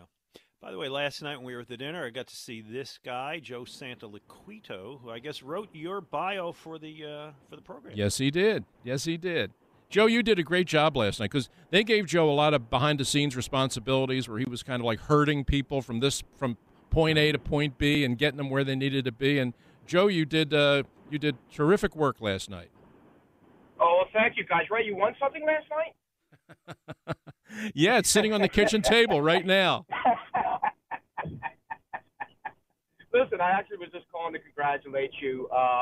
If it wasn't for Ray, I wouldn't be part of the Maxwell Club. Ray's the one, Jesus God, was it 16 years ago that went to them and just said, hey, this guy covers a lot of high school football. He might be a consideration. And I wouldn't be in the position I'm in a lot of different areas if it wasn't for Ray. I keep on calling him the Prince of the City, and he is in so many different ways. The most important question, Ray, is did you remember to take home the Tommy McDonald piece? I did. Glenn, there was and thank you, Joe. Thank you for getting that for me and bringing it to me because I was thinking about during the night that I wanted to go get that and I had forgotten and you brought it. There was centerpieces on the tables with pictures of previous Maxwell winners, and one of the centerpieces was a really great picture of Tommy McDonald at the University of Oklahoma. Oh, my table was John Capoletti. Yeah, and I saw that and I said, I got to go get that. And then with so many things were going on, I totally forgot. And then at the end of the night, Joe went and got it for me. So Joe, yes, that trust me, that will find a place of honor in our home. So, but listen, it was great seeing everybody last night, and I believe is it the first time I'm part of the Maxwell Club. It's the first time in 2 years or a year. It's a year, right? Since the pandemic. That's true. That's true. We had this, so and couldn't have been a better event. Couldn't have honored better people. No, it was a great. It was a great one, and it was a great thing to see Jonathan Taylor, who Joe knows very well. Joe covered him at Salem High School, and in fact recommended him for the Jim Henry Award as the top high school player that he won, and to see him come back now as the Bert Bell winner of Player of the Year in the National Football League, and what a great guy he was. I mean, I got to meet him last night, and terrific kid, and boy, what a bright future he has in the National Football League. He's a really, really special player. Did they had the dinner the night before where you got to hang out with those guys, right? Just a smaller group? Yeah, a little smaller, but it was they had on Thursday night there was a pre-dinner where they kind of just welcomed everybody and kind of gave us the lay of the land of what was expected of us on Friday and whatnot. So that was where I got to meet some of these guys for the first time. And did you tell Jordan Davis he's going to be a Philadelphia Eagle? No, we didn't get to that. Get around to that. We didn't get to that, but he was he was there, and I got to meet all the other award winners, including the high school award winners. It was really a terrific event, and I give tremendous credit to Mark Walpert and Mark Diano, the two guys who are really heading the Maxwell Club now. I mean, that is a tough dinner to pull off, boy. I mean, 800 people, plus you got award winners that are flying in from here and there, and you got to get them hotel rooms, and you got to get them picked up at the airport, and there's so much that goes into staging a dinner of that scope. And they did a terrific job last night. And as you said earlier, I mean, Joe DeCamara, who really had to kind of pull it together as the MC, did a terrific job. It was a great night. It was really, really a great night. I mean, we've been to some of those. Philadelphia Sports Hall of Fame. Yeah. That go on forever. Mm-hmm. And the speeches go on forever. And this one, it was like the Academy Awards. Like, you speak too long, they're going to start playing the music, move on. Yeah, they didn't start playing the music on me, did they? No. Okay, good. You were great, right? There wasn't a dry eye and a half. I timed it. I wrote it out and I timed it, and I timed it out at 2 minutes and 35 seconds. So I figured I went 3:20. Ooh, really? Well, that was the applause. Oh, yeah, I didn't count on that. I forgot that part. Yeah, I wasn't counting on No, that. I recorded it. It was 3:20. And I really appreciate you mentioning me in there. It was very nice. Well, I appreciate you being there. Okay, coming up, we're going to talk some Phillies and get your calls, 215-592-9494. So a lot of our normal Saturday features we're not doing today because of all of the news. So tomorrow we will do our Shibe Sports this week in Philadelphia sports history. Have a good one We'll do that tomorrow. We'll do what we're watching tomorrow. And what's great, Ray, is you and I are watching the same show. Yes. And I think we probably have different viewpoints on it. Oh, okay. Which is, I think you hate it. I'm kind of leaning in that direction. Yeah. I've seen 2 episodes. How many have you seen? I've seen 2. Oh, okay. I don't know if the third one's out. Anyway, I don't want to give too much away, but if I may try to catch a third tonight if it's available. And what's the third? Oh, Ray's college draft preview we will do tomorrow. We do have Tell Us Your Story coming up at noon with Fran Dunphy, Big 5 legend, so you can look forward to that, and we'll get your calls coming up. Ray and Glenn, Saturday morning on 94 WIP. Shibe Vintage Sports welcomes college basketball to town and invites everyone to see a unique piece of Phillies sports history at their shop in Center City. In addition to the best throwback apparel in town, and we all know Shibe has that, Shibe is also home to the legendary Spectrum backboard that was used in the 1992 regional final. So come and experience the significant part of what many folks consider the greatest shot in college basketball history. You know it, Christian Laettner, as Duke beats Kentucky. It's there. So stop by at 13th and Walnut before you head to your next game or any time that you're in town. Shibe Vintage Sports, where there's a story in every stitch. For the Phillies here, comes into a situation, runners first and third, one out, and facing Kyle Schwarber. On a breaking ball, it's hit well to left. See you later. New pitcher, new ball game. Schwarber, number 19, and the Nats have tied it. Bang! Zoom goes Schwarber again. By the way, that new pitcher was Archie Bradley of the Phillies, Ray. So most of these highlights you hear with people hitting home runs involve the Phillies bullpen. And the music, which you may not recognize, is from the hit show Stranger Times on Netflix. The guy who put this together titled it Schwarber Times. So that's why you hear that backdrop. Oh, okay. I like the signing of Kyle Schwarber, like I like the signing of Nick Castellanos. And they, by the way, they got the two of them for the same price as Chris Bryant, so I'll take that 2 for 1. Mm-hmm. And I agree with, I think Marcus Hayes, I know Marcus Hayes is the guy who wrote this, and I agree with Marcus, and I am fine with this, that Bryce Harper was the huge factor in the reason the Phillies did all this. Oh, I don't think there's any doubt about that. Bryce Harper told Dave Dombrowski, look, or John Middleton, I signed here for all these years and all this money, and I don't want to spend the rest of my career looking up at the Atlanta Braves, or this year it could be the Mets. Right. I want to make the playoffs, and I don't want to hear about this, threshold you've got for luxury tax. Pay the damn money. Mm-hmm. And they did, and so I will applaud Bryce Harper for that. Yeah, I don't think there's any question that at the very beginning of the week, Harper kind of came out and said, we need some help here. Our lineup needs some work. And within 48 hours, you had the Schwarber signing, followed closely by the Castellanos signing. And I don't think there's it's no coincidence that the week started with Bryce Harper sort of saying, hey, let's get going. And you get 2 big signings back-to-back, 2 30-home run guys back-to-back. I think, but here's my, and how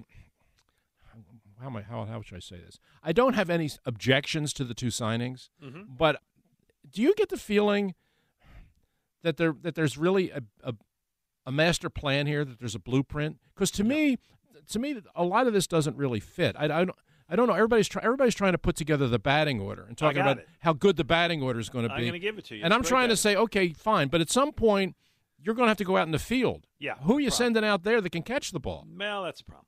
So here's your batting order, and it will back up what you say. All right. So Schwarber leads off. He's playing left field. Mm-hmm. Gene Segura bats second. He's on the downward slide, but he still hit 290 last year, 45 extra base hits. Still has a little bit of speed, as much as anybody runs these days. I'll take Segura as a 2-hole hitter. Mm-hmm. Harper 3 and right. Mm-hmm. Castellanos 4, DH. Sometimes he'll play third base sometimes and make you miss Alec Bohm.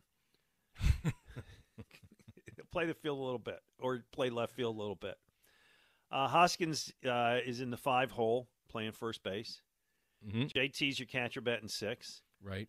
I'm going to bet on the young Bryson Stott to win that shortstop battle. If not, it's Didi. But yeah, I'll bet not opening day. I bet you by the end. I'll bet you by the end of the year it's him. Okay. But I'm betting to start the season it's probably going to be Didi. right. Alec Boehm bats 8th with the opportunity to move up, by the way. If Alec Boehm becomes the Alec Boehm you had a couple of years ago, I could see him batting 2. But off of last year, I'm going to bury him toward the end of the lineup. Okay. And then whatever center fielder I have out there, and I hate that they signed Herrera, but maybe Vierling can play. I don't know. So that's my 9-hole hitter. So that's an imposing order. Oh, they'll score runs. I don't think there's any question they're going to score runs. Yeah, but boy, you're right. It is an epically poor defensive team. Yeah. And I mean, if you look at and your pitching staff right now, I mean, the great worry lurking in the distance now is Joe Girardi saying, "Yeah, Zach Wheeler has a little tired arm." Boy, how many times at spring training have we heard? But it's not serious. It's nothing to really worry about. Yeah, sure. Really? Tell me not to worry. A month from now, okay, when he's actually pitching. That to me was, I mean, that was a 5-alarm fire to me when I got that news, because the way Girardi said it and the way he kind of just kept, it's not nothing. We're not worried about it right now. I have heard so many managers say that at this time of the year, and it turns out to be an epic problem. Need to see him on the mound soon. I think he had the flu or something the other day, too. They said, not COVID, but I think he might have had the flu. So they think he's going to be out there soon, and you're right. I need to see him throwing the ball in the spring and looking good. I also think that, once again, the bullpen is just, sign some guys and hope. Right. With Knievel, they signed to a $10 million deal. Brad Hand, once upon a time he was good. Yeah. Familia, who, by the way, he's got domestic abuse stuff in his history, too. He's got that history. Yeah, I don't like that at all. All I've ever seen him do for the last couple of years. I mean, I know he had a good year in the past. A couple years ago, We've right. seen that before. Yes. All I've seen him do for the last couple of years is blow games. One after another after another. Yes, and this is the problem with relief pitchers, which is it's so hard to know year to year if they're going to be good or bad. Like when they signed Archie Bradley last year, I thought, that's a nice signing. Archie Bradley got some closing time in Arizona, but not a ton. He's a guy who's ready to move up, and then he came in and he stunk. I know he got hurt. They always get hurt anyway. So you were a lot higher on that signing than I was. Yes, to your credit, you thought, who cares? Well, my point was, they signed him and said, we got our closer. Oh, and I said, based on what? Yeah. I mean, he was a setup guy. He was a middle inning kind of guy, had a little bit of success. Numbers weren't terrible, but he wasn't proven in the role that you signed him for. I know. So what you hope, because, again, we've seen the flip side, right? You see guys who are relievers, and they're no good, and then the next year they're good. Right? This is the 2017 Eagles theory, right? This is everybody's Patrick Robinson. Mm-hmm. And so you just hope that some of these guys end up having good years, and I can't predict whether they will or they won't. You know who's a critical guy this year, and we never mention his name, is Ranger Suarez. I was just thinking the same thing. Because he was a really revelation last year. Total revelation. Right. I mean, Ranger Suarez was just kind of a guy, and then he pitched last year. He pitched 106 innings with an ERA of 136. Right. Finished the year in the rotation, doing great. Gave up 4 home runs in 106 innings. Yeah, I know. Nobody does. That's for most Philly starters, that's a game. But that's the problem. It just seems I look at that as yeah, I don't believe it. I don't believe it. Because he started the year as just another guy in a bad bullpen. Yeah, I know. And then you kind of wound up putting him in the rotation because you had no better options. Yeah. And it turns out that the guy pitched, and I'm not going to take it away from him, he pitched terrific. Yeah. But you're just wondering, he said, I don't know. Is that real? I got to see it again before I'm going to believe it's real. So if the rotation is Wheeler, who was great, right? Second in Cy Young. Yeah. Nola, and I don't think Nola was as bad as he looked last year. I think Nola's going to bounce back some. Hope so. Yeah, sure. Not Alvarado. Excuse me. He's in your bullpen. Suarez is a 3, right? He could be a 3. You hope. Good 3. Yeah. Well, listen, if he pitches to the point that he pitched last year, he's better than that. But yeah. I'm going to say I'm not going to get carried away to say he's going to do that again. So let's just slot him at 3. All right. So he's 3. Kyle Gibson, who was good before he got here, can he be good again? I don't know. Okay. And then you got Eflin, And Eflin.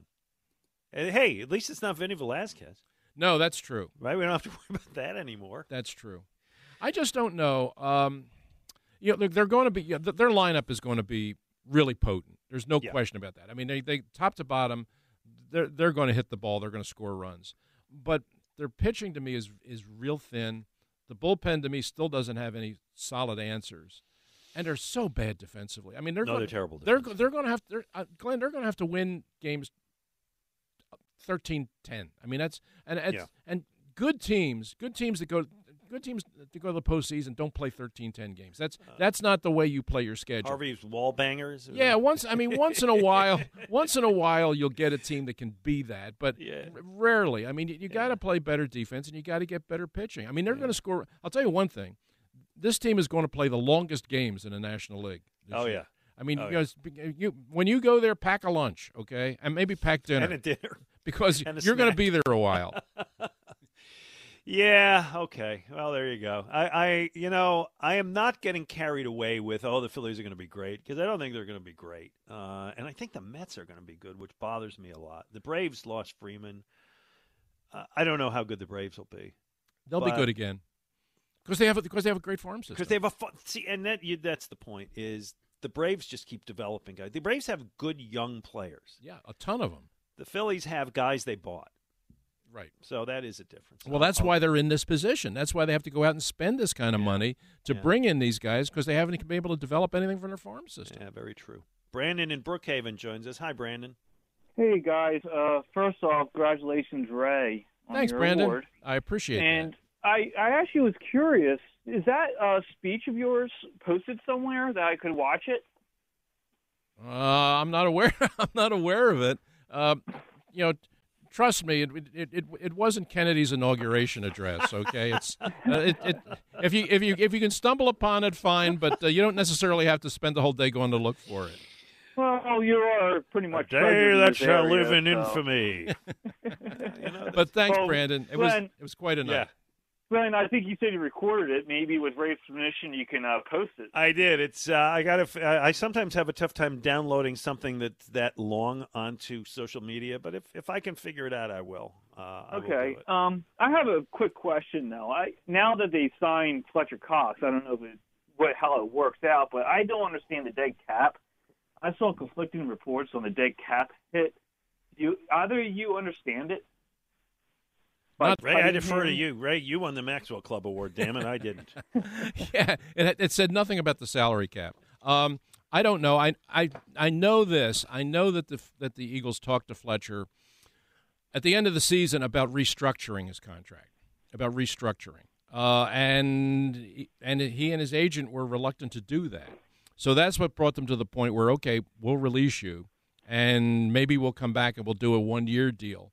But and it was the idea in mind was some way to get him under the cap in a manageable way. I believe if they go to the 1-year contract thing, I believe they can get that done. That to me seems workable. The question is, will he find a better offer somewhere else? Okay. And as for receiver, I don't care. Just as long as Rager's not back and they can put anyone else in that lineup, I'm okay with it. Yeah, so, thank you, guys. All right, thanks so much. You say that now, but I don't know. And I there's reason to believe Rager's not going to be back. I don't think it's a sure thing. No, okay. I don't think it's a sure thing. You know Howie, not just Howie, but any general manager doesn't want to admit to a first round bust too quickly. They want to give the guy every opportunity to come back and prove that he can play in the NFL, and that it was not a colossal mistake. So I'm sure there's a part of Howie that's saying to the coaches, come on, let's bring him back and give him another try. But the evidence through 2 years is not encouraging. And here's the thing, Glenn, he wasn't that good to begin with. No, he was to me, he was a huge reach when you took him in the first round. Well, that's what's tough for Howie to admit, though. Yeah, that's what you're asking him to admit. It's not like this was a guy that had a really stellar college career and you thought was a really good player who's come here and had a couple of really tough years. It's easier to make the argument that let's give him another chance because we've seen that there's evidence that this guy's a better player than what he's shown. Frankly, there is no evidence that's out with Jalen Reagor. You go back to TCU, he was a very up and down player in a conference that plays very little defense. So I just think he was a bad pick from the minute you made it. And the question is, now, when are you as an executive prepared to admit that? Hopefully soon. 215-592-9494. Noon. Tell us your story with Fran Dunphy. Ray, I'll let you kind of tee that up here if you would. Yes, Fran Dunphy, well, you've said it earlier. I mean, a true legend in college basketball in this city.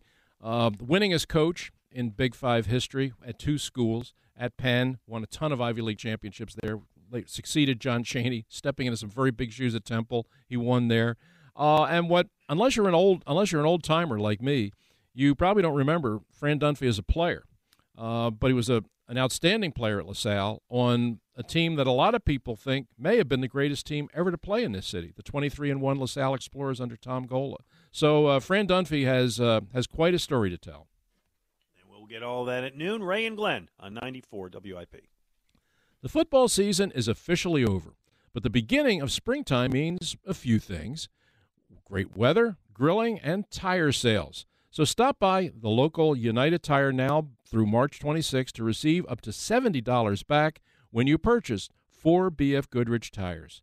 Nothing says hello spring like switching out your winter tires for a brand new set of passenger or light truck tires. Mark your calendars and head into United Tire, where you can trust that you're getting the best deal on industry's most trusted tires. Remember, don't drive alone, drive United. Ray and Glenn, 94 WIP. This is when we go check in with our doctors from Cooper Bone and Joint. Dr. Mark Pollard is with us today. Doc, how are you doing?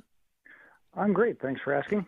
Good. Beautiful day out there. So, Doc, kind of news occurs yesterday at the University of Michigan Pro Day.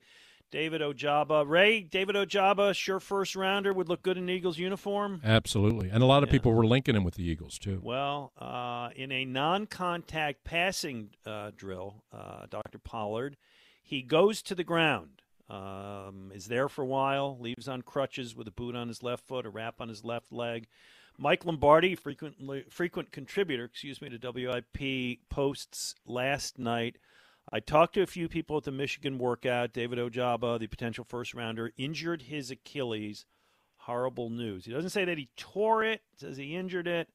I guess the question we are asking you is, let's look at the scenarios. If he tore it, or I don't know what the step below that would be. Actually, Adam Schefter reported that it is a tear. Oh, it is? Okay. Well, there you go. Doc, what does this mean? Well, obviously, it's not very good news. The Achilles is a pretty important structure as far as allowing for, explosive movement and athletic activity. And so usually when it tears right above where it attaches to the heel bone or the calcaneus. And so, most of the time for young athletes, surgery is done to put it back together again. Essentially you just stitch the two ends of the tendon back together. But the stitching's the easy part. The hard part is that the tendon has to actually heal itself. The stitches that are put in aren't strong enough to hold the forces that are going to be placed on it. So that healing process takes time. And, that time it can be anywhere from 6 months to over a year. Not just the healing, but also the muscle strength has to come back and the coordination. I think we can all think of some examples of people some athletes that have had Achilles tears. Some have come back, very well, and some really haven't. And so, it's difficult to predict. Is youth on his side? Yeah, obviously, the younger you are, the better you are at healing things up. It's not 100%, but it's better to, you have a better chance of healing it up if you're, 22 as opposed to 35. Yeah, so, the case that what this brings to mind is Sidney Jones. Exactly the same thing. I mean, he had his pro day at exactly the same time of the year, tore his Achilles. Eagles drafted him in the second. He would have been a first-round pick for sure. The Eagles drafted him in the second round, take a flyer on him, take a chance. And he basically missed the whole first year. He came back and played at the very end, like in one game to get a little taste, but that was it. And then, of course, never became the player that everybody thought he was going to.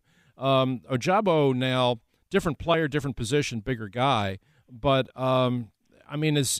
if you were the medical guy sitting in the room with an NFL general manager now and it's draft night, what would you tell him about taking a shot on this guy? Because everybody knows he's a quality player, would have certainly been a mid-first-round pick, but now you've got this Achilles tear. If you're if the general manager turns to you and says, "Doctor, okay, here we are in the first round. Do we take a flyer on this guy or do we wait?" What would you tell him? Well, I think certainly the position they play plays a large role in how big of a chance you're going to take. Somebody like a lineman stands a better chance of, recovering fully and, functioning very well after an Achilles rupture, whereas, somebody like a wide receiver, a cornerback, somebody who absolutely needs, explosive speeds for, long distances, that would be taking more of a chance. So, as a lineman, if he was truly, a transcendent talent, you probably would try to take a chance on that. Yeah. All right. Tough break for the kid. Dr. Mark Pollard, always a pleasure to speak with you. Have a great weekend. Hey, thanks. You guys too. All right, Take care, Doctor. Ray, we're going to discuss that more tomorrow. We got to take a quick break here because we got to get to tell us your story. We are on till 1. Phillies follow us, so we want to make sure we have time for that. Ray Didinger, Glenn Mack now on 94 WIP. Welcome back. Ray Didinger, Glenn Mack now. By the way, this hour is sponsored by Meridian Bank, one of the area's best business banks. Learn why at meridianbanker.com/WIP. Well, Ray, Fran Dunphy has earned the nickname of Mr. Big Five through a lifetime spent in Philadelphia basketball. He starred on some great LaSalle teams back in the day. He is the winningest coach in Penn history, and he succeeded John Chaney and led the Owls for 13 years at Temple. The man coached his teams to 17 NCAA tournaments, and he joins us now. Fran, it is quite a resume, and I know it starts in Southwest Philly before you moved to Drexel Hill at 10. Let's start at the beginning. Tell us your first memories of watching or picking up a basketball as a boy. I think I would walk home from Most Blessed Sacrament grade school, and around the corner from Warrington or Springfield onto Ruby Street, and I'm walking down the street, and we lived at 1218 South Ruby, and I'm hoping that my Uncle Tony had put up a basketball backboard and rim hanging over the railing of our row home, and each day I'd come and it wasn't there, and then finally it did happen, and I'm out there banging up jumpers to all hours of the night. I'm 9 years old or 8 years old, and then I guess the neighbors complained, and we had to take it down, which was maybe as dark a day as I had up into those 8 or 9 years, and never to be seen again on the railing. But that was my start, and I can remember, just playing in the street, trying to, and we lived right near Shaw Junior High School, so we'd go over there. They had some baskets there, but I really didn't play that much football there. It was all step ball and wall ball and wire ball and hose ball or anything else ball that you could find, and playing in the street, to the point of when we did finally move to Delaware County, I asked my father to take me back to the neighborhood. Like for the first 6 months, probably, I went back to Ruby Street, which my grandmother lived on, and just played in the street with the fellas, and it was just awesome. But finally I made the transition and then played CYO basketball at St. Dorothy's and in Drexel Hill, and for a guy by the name of Ed Smith, who was an Upper Darby policeman, a motorcycle cop, so we all thought he was heroic just for that.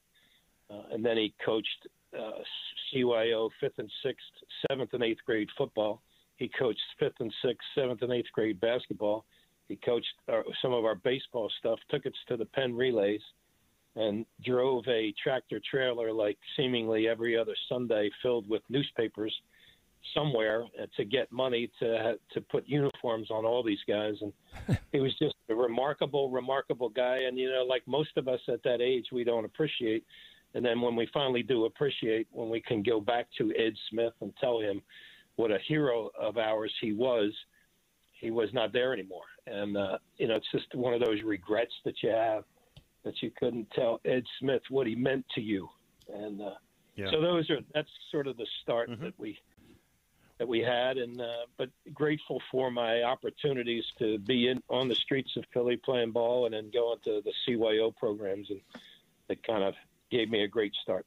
Well, you got started, as you said, St. Dorothy's, and anybody from Delaware County knows how fierce that St. Dorothy-St. Bernadette's rivalry is. That got you started off early. But I'm just wondering, for a guy who went on and had basically lived your lifetime in the Big Five, what's your first memory of the Big Five, Fran? When was the first time you went to the Palestra? At what point was the Big Five, and when did you become aware of this institution, this basketball institution that was right here in Philadelphia?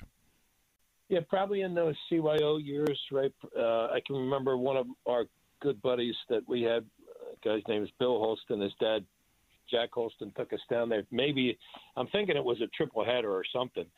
And, you just sat and watched basketball all day long. And maybe it was, Villanova or St. Joe's or LaSalle. I can't remember exactly who was all in the games. Probably all three of those were in the games. And so you got that taste for it. And then it became, when you got a little older in high school, that's oftentimes what you did on Wednesdays, perhaps Friday, but probably Saturday, because that's when the doubleheaders were. And then it got onto TV as well. And so then you became ingrained in it. And in our day, when we grew up, Ray, obviously you're in that era, you didn't think about, you thought about going to a Big Five institution. Sure. And at that point, any one of them would have been perfect. And but you didn't think about going away or going to a Big Ten school or one of those things. You were going to play basketball, and if you could do it in the Big Five, it would have been all the dreams come true that you would have wanted. So how did you end up, 1967, I believe, you end up at LaSalle. How did that come to be? Actually, it was 1966, but it came to be because my high school basketball coach, Dan Doherty, was pretty good friends with Joe Heyer. And I'm sure he said, I got this guy who's an okay player, and he would love to have an opportunity at a place like LaSalle.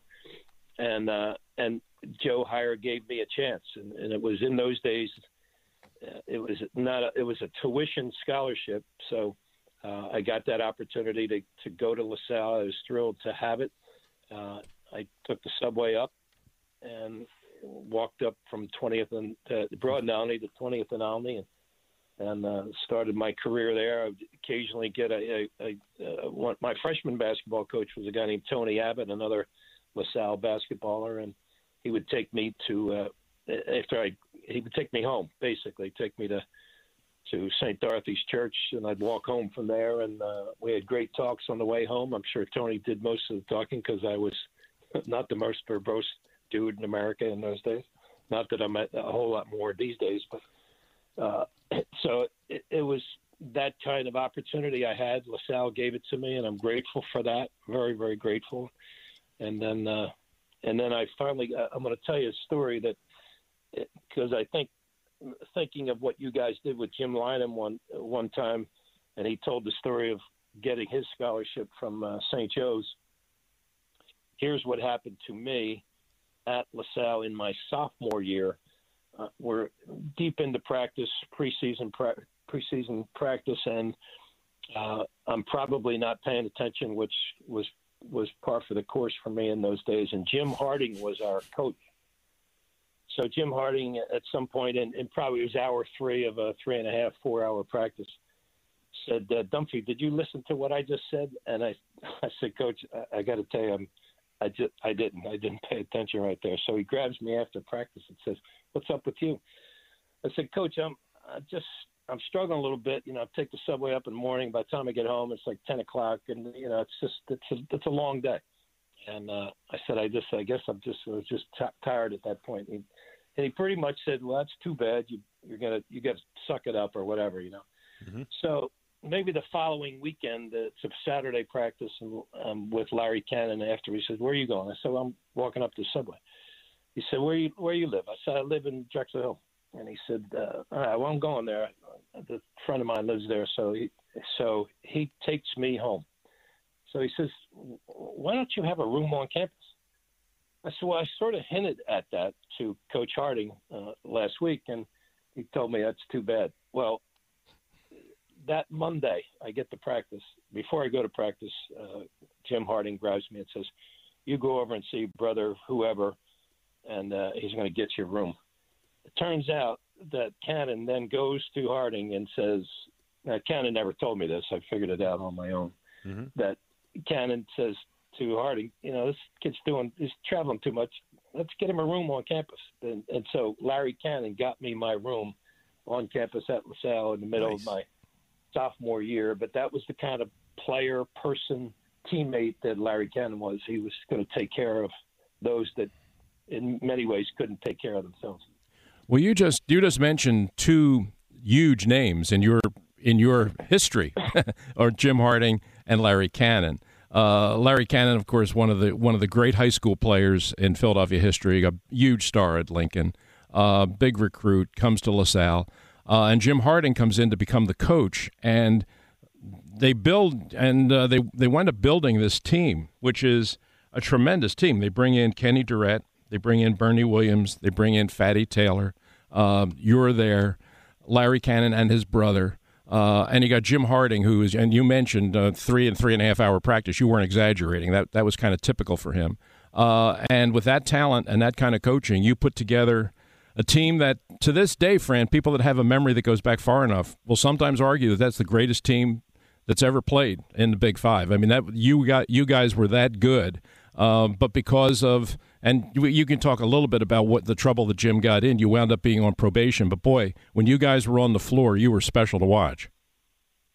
Well, in that year, Ray, and I appreciate the comments, I think we were really very, very good at every one of these guys was a terrific player, to include Stan Wlodarczyk, who was, in my mind, Bobby Jones before there was Bobby Jones.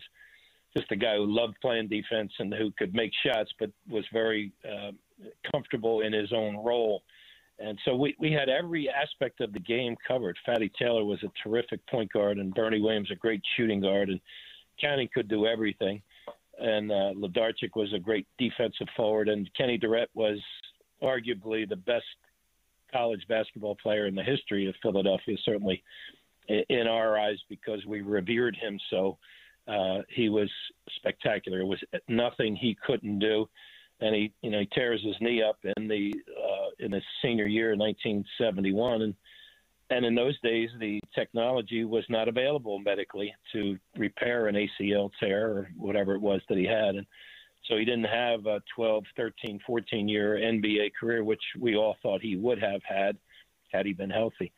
And so Harding was very much a part of that too, Ray. I say it all the time that he was such a disciplinarian and such a tough guy to play for, that by the time the next year hits and Tom Gola arrives, we are so fundamentally sound in every aspect of the game, but we were given this freedom to play by Tom Gola, and it just all worked. If it was in reverse, it never would have been able to work. If we had had that freedom of what Gola gave to you and then try to put all the discipline in the next year, it just would not have been the ideal situation, and it really was ideal. And 68 was a very tough year. 69 was a beautiful experience.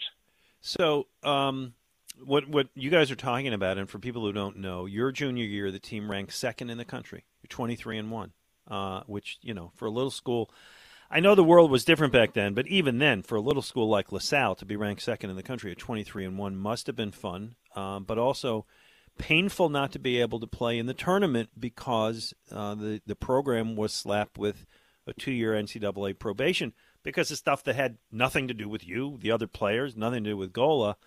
I read a quote, and I guess I'm going to ask you to respond on this. Bernie Williams, who Ray said, you said was the shooting guard on the team, said, "Coach told us we could lie down and die or play it tough. We decided right then we want to leave some people wondering what we could have been." So off of that, Fran, what was it like having such a great team but knowing that you couldn't play in the tournament? It was really tough, I would say, Glenn, but the NCAA tournament wasn't like it is today. So it wasn't this, as I recall, it was shattering, but it wasn't earth-shattering, and it didn't destroy our lives or any of that stuff. I think we were understanding that we probably were really good. Could we have beaten? We had a great end of season game with Villanova, who was also really, really good. As good as Kenny Durrett was, Howard Porter was right there. Some might argue even better. I don't, because of my built-in biases toward Kenny Durrett. But when we won that game, and it was a terrific game, 2 top 10 teams, and so that we had that at least. If we had not had that that game, then I think it would have been even harder. But in those days too, there was I can't even remember the number of teams that were in the NCAA tournament. It could have been 16 or 24. I know it wasn't more than that, and so it was okay. We hung in there. We had this feeling of accomplishment that we knew we were pretty good, and we wish we could have had the chance, but it just didn't work out that way. I will tell you, there was one game that we played against the University of Detroit. I mentioned this the other day. And it was at home, and it was the one game in my junior year I didn't play, and I was sitting on the bench just marveling at the game because our guys were great. Cannon had like 32, and Williams had like 27, and Kenny Durrett had 19, 12, and 6 or something crazy as a stat line. The other team had Spencer Haywood, who had 32 points. Yeah, wow. I'm sorry, 41 points and 32 rebounds. Wow. 30. Wow, there's a name too, Spencer Haywood. Yeah. God, I'm just sitting there watching, saying, I want to be in this game, but I'm enjoying the hell out of watching it from the bench. I was dying to be in there, but God, it was a fantastic game. And the tragedy of that is there's no way you can see it. There's no film of those games, and it just wasn't the way it was in those days. And to talk a little bit further about that, I mean, that's how you teach today in the game of basketball and all sports. Film is your best teacher, and we just never had that kind of opportunity back in those days. Well, you talked about that team, and they're every bit of what you describe. And that year, 23-1, Glenn mentioned it. LaSalle goes unbeaten in the Big Five for the first time in the school's history. You beat a very good Temple team who later went on and won the NIT. You beat Indiana, you beat Syracuse, you beat Western Kentucky, you beat Creighton, and as you said, you beat Detroit with Spencer Haywood. You guys were such fun to watch. And I remember, and I looked this back up, I remember Sports Illustrated did a big story about you guys at midseason. Their college basketball writer, Curry Kirkpatrick, came and wrote about you guys. And what he wrote was, quote, LaSalle runs and runs and runs some more. They run better than any Eastern team since Temple with Guy Rogers and Hal Lear. Yeah. So that was certainly for folks who don't remember what your team looked like. I mean, they were such fun to watch. You could do everything. Larry handled the ball. Bernie shot it. And you guys played at a pace that nobody else could keep up with. I mean, maybe Calvin Murphy with Niagara, but you managed beating him too. But, I mean, there weren't many teams that could just stay with you guys because you had so much talent, and Tom Gola had you running that offense so beautifully that no team could stand up to your offensive pressure. Yeah, and I would agree. And again, that goes back to, again, the discipline that we had from the year before, and then Tom Gola allowing you to play your game. So you could imagine watching. You had the chance to watch Larry Cannon in person. Yeah. Game. You can't imagine what it was like in a practice setting that you saw every day, and you'd see these passes and ways of playing the game that were just so far ahead of anything you ever thought was possible. He'd be banging balls off guys' foreheads. It just, because they weren't ready for this kind of passing and opportunities that he was creating out there. And Fatty Taylor was a tremendous defensive player, but he knew exactly where the ball was supposed to go when he was handling it. Bernie Williams had, three-point line would have been so easy for him to dominate from, and he would have been even a better scorer. And again, Durrett was the smoothest player any of us had ever seen, and he did everything. It was just a remarkable group of guys, and it was the chemistry was perfect on that group. And then we had a guy coming off the bench, Ed Chesney, who was really a talented guy from Plymouth White Marsh High School, and Ches was really a good player too. And so we had just about everything figured out, and Gola was great with all of us, but it was a crazy time for him too, where he was working for the city, And so a lot of the practice opportunities came to Kurt Frommel, who was a former LaSalle player, and he did a lot of the coaching during the practice time. But it was just great to have that. The goalie's leadership was just so extraordinary, and we didn't appreciate it back in the day. But then again, as we got older and more understanding of what life is really about, we appreciated the sacrifices that he made for us. Fran, we got to get you to your coaching career, but I want to ask one more question, then we'll take a break, because I guess this plays into your coaching career. You're in the Army, you're at Fort Ord, and I guess you're going out for the Army basketball team, and you meet a guy who ends up going into coaching as well, and from something I read previously, he had a pretty big effect on you, and maybe you had an effect on him as well. Well, as the story goes, Glenn, I'm shooting 81 millimeter mortars at Fort Ord, waiting my orders to either Vietnam or Germany. This is my after college, and I get a call from my captain and says, you got a call down here in the office, and it was a guy by the name of Hal Fisher, who was the coach of the All-Army team, saying to me, "You want to try out?" I said, "Yeah, I'd pretty much like that. Yeah, it'd be great." So I went up to Presidio of San Francisco. The next day, I jump on a bus and get up there, and first guy I meet coming off the bus is Mike Krzyzewski. And so we strike up a conversation and a relationship that lasts, till today.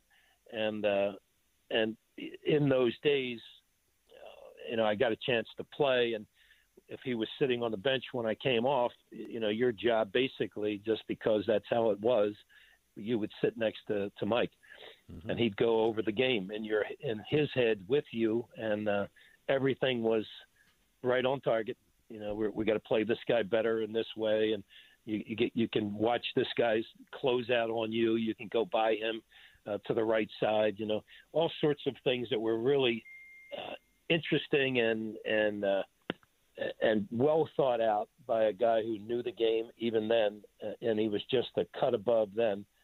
He was coaching while he was playing, but you could just see the formation of his mind working in a basketball manner that just was extraordinary. And of course, it proved true many years later. And ironically enough, he's going to be leaving us in the coaching world in a few weeks here, and after just an unbelievable career. Well, we're going to talk about some of the other people you met along the way in your own coaching career, which was pretty impressive. Let's take a break. We got to get Fran to Penn and to Temple coming up. This hour is sponsored by Meridian Bank, one of the area's best business banks. Learn why at meridianbanker.com/WIP. Fran Dunphy's our guest on Tell Us Your Story. He's Ray Didinger. I'm Glenn Mack now on 94 WIP. Welcome back. Ray Didinger, Glenn Mack now. This hour sponsored by Meridian Bank, one of the area's best business banks. Learn why at meridianbanker.com/WIP. Hall of Famer Fran Dunphy is with us. Ray, I turn it over to you. Yeah, well, Fran, we talked about his playing career, which was really good, and he's part of that great team at LaSalle. If you didn't get to see it, you really missed something. But Fran gets out once he gets out of the service. He gets into coaching, which I think was probably inevitable given his love of the game. He's an assistant coach at Army. That's where it starts. Then he goes back and he's an assistant coach at Malvern, which is where he went to school. Then he's an assistant coach at LaSalle. Then he gets to be an assistant coach at American University under Gary Williams. Then he comes back to LaSalle, and he's an assistant coach under Speedy Morris.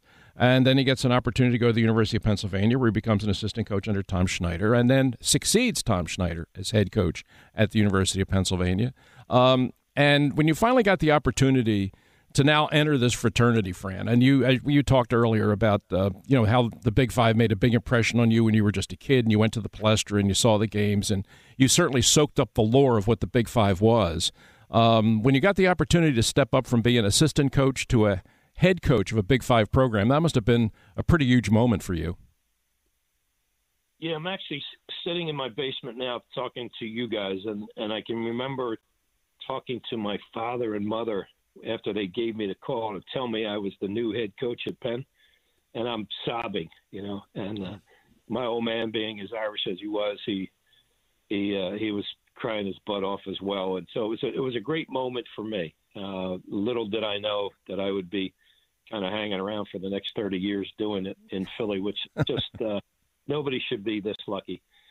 But and I tell this story all the time, and I tell it to businesses when I get a chance to be in front of some people there. They gave me a 3-year contract at Penn. The AD was a guy by the name of Paul Rubenkamp, who was one of my heroes in the athletic world. And I would have taken a 3-day contract. I just wanted the job. And so we struggle early on in my career at Penn. So we were 12-14 my first year and 9-17 in our second year. And I go in to see my boss, Paul Rubenkamp, and we small talk for a little bit, and then he slides in front of me a piece of paper, and I say, "Is there something wrong with you?" And he said, "What are you talking about?" I said, "You are aware that we went 12-14 and 9-17 the last 2 years?" He said, "Yeah, so?" And he said, "What do you want?" I said, "Well, this is a new 3-year contract. Why are you doing this?" He said, "I'm doing it because I trust in you. I think you got a good staff. You've recruited well. Your guys work hard. You got no maintenance issues. So shut up and get out of here." And I did. And the next year we turned it around a little bit. Of course, we got Jerome Allen to come to Penn, and that made a big difference. And we go 16-10 in the next 3 years after getting Matt Maloney to be his backcourt teammate. We don't lose a league game, and so we're off and running a little bit because of Paul Rubenkamp's confidence in me, I hope. The fact that we recruited some really pretty good guys, and I had a really good staff, Fran O'Hanlon, Gil Jackson, Steve Donahue. So we had a really good group of guys, and so I was really lucky and very grateful to that leadership and that vision and that patience that Paul Rubenkamp showed in us, and that doesn't necessarily happen in today's world. But in those days, you could do that. I want to back up for 1 second to when you were an assistant, and I think this is when you were at LaSalle as an assistant. I'm not sure, but I heard you tell a story one time about playing against North Carolina at the Palestra, and the impact that Dean Smith had on you that day and moving forward. And maybe if I just set it up that way, I want to hand it to you because it's a great story. Yeah, I appreciate it. So I actually I left Malvern as the head coach at Malvern and came to LaSalle because of Lefty Irvin, who was my teammate who had gotten the job at LaSalle. So I was with Lefty his first year at LaSalle and his last year, which was his 7th year. And the middle 5 years I was at American U with Gary Williams and Ed Tapscott.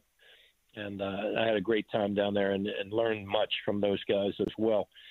So I'm the third assistant coach at LaSalle after Lefty leaves and Speedy comes in, and we're playing North Carolina. And in those days, Dean Smith would take his seniors, and in this case, Jeff Lebo, and try to get a home game in their area for them. And while Carlisle wasn't next to us in Philly, but it certainly sufficed for Jeff Lebo. So I'm the last assistant coach out of the locker room for LaSalle, and I finally get up to see Dean Smith, and he shakes my hand before the handshake before the game, and he says, "Fran, have a great game tonight." And so I'm supposed to be charting all of the offensive plays in the first half. If you looked at my sheet, there was nothing on it because I'm still thinking at the end of the first half how this guy knew my name. I was just so flabbergasted. So as it turns out, he would go through the press guides, and he saw this big mustachioed guy. I had a 2-bedroom, 2-bath condo for a mustache in those days. Yeah. And so he recognized me, says my name, and I was just flabbergasted again that he would know my name, and it meant a lot to me. However, what happened when I finally got my head coaching job at Penn, before each game over the next 30 years that I coached, I would go through the press guides of the opposing team because of that little gesture that Dean Smith gave to me. Now, me knowing somebody else's name wasn't going to mean as much as Dean Smith knowing my name meant to me. But you know what? It's just that little touch that sets you apart and makes people appreciate the attention to detail. But that was Dean Smith. He was a remarkable guy that way. And the ironic part of that, his memory was so crazed.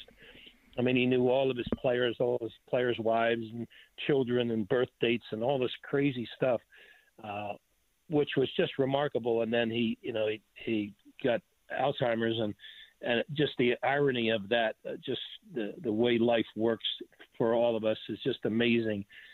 But what a remarkable guy, fantastic teacher of the game, but a humanitarian that of maybe no equal in our college basketball world over the years.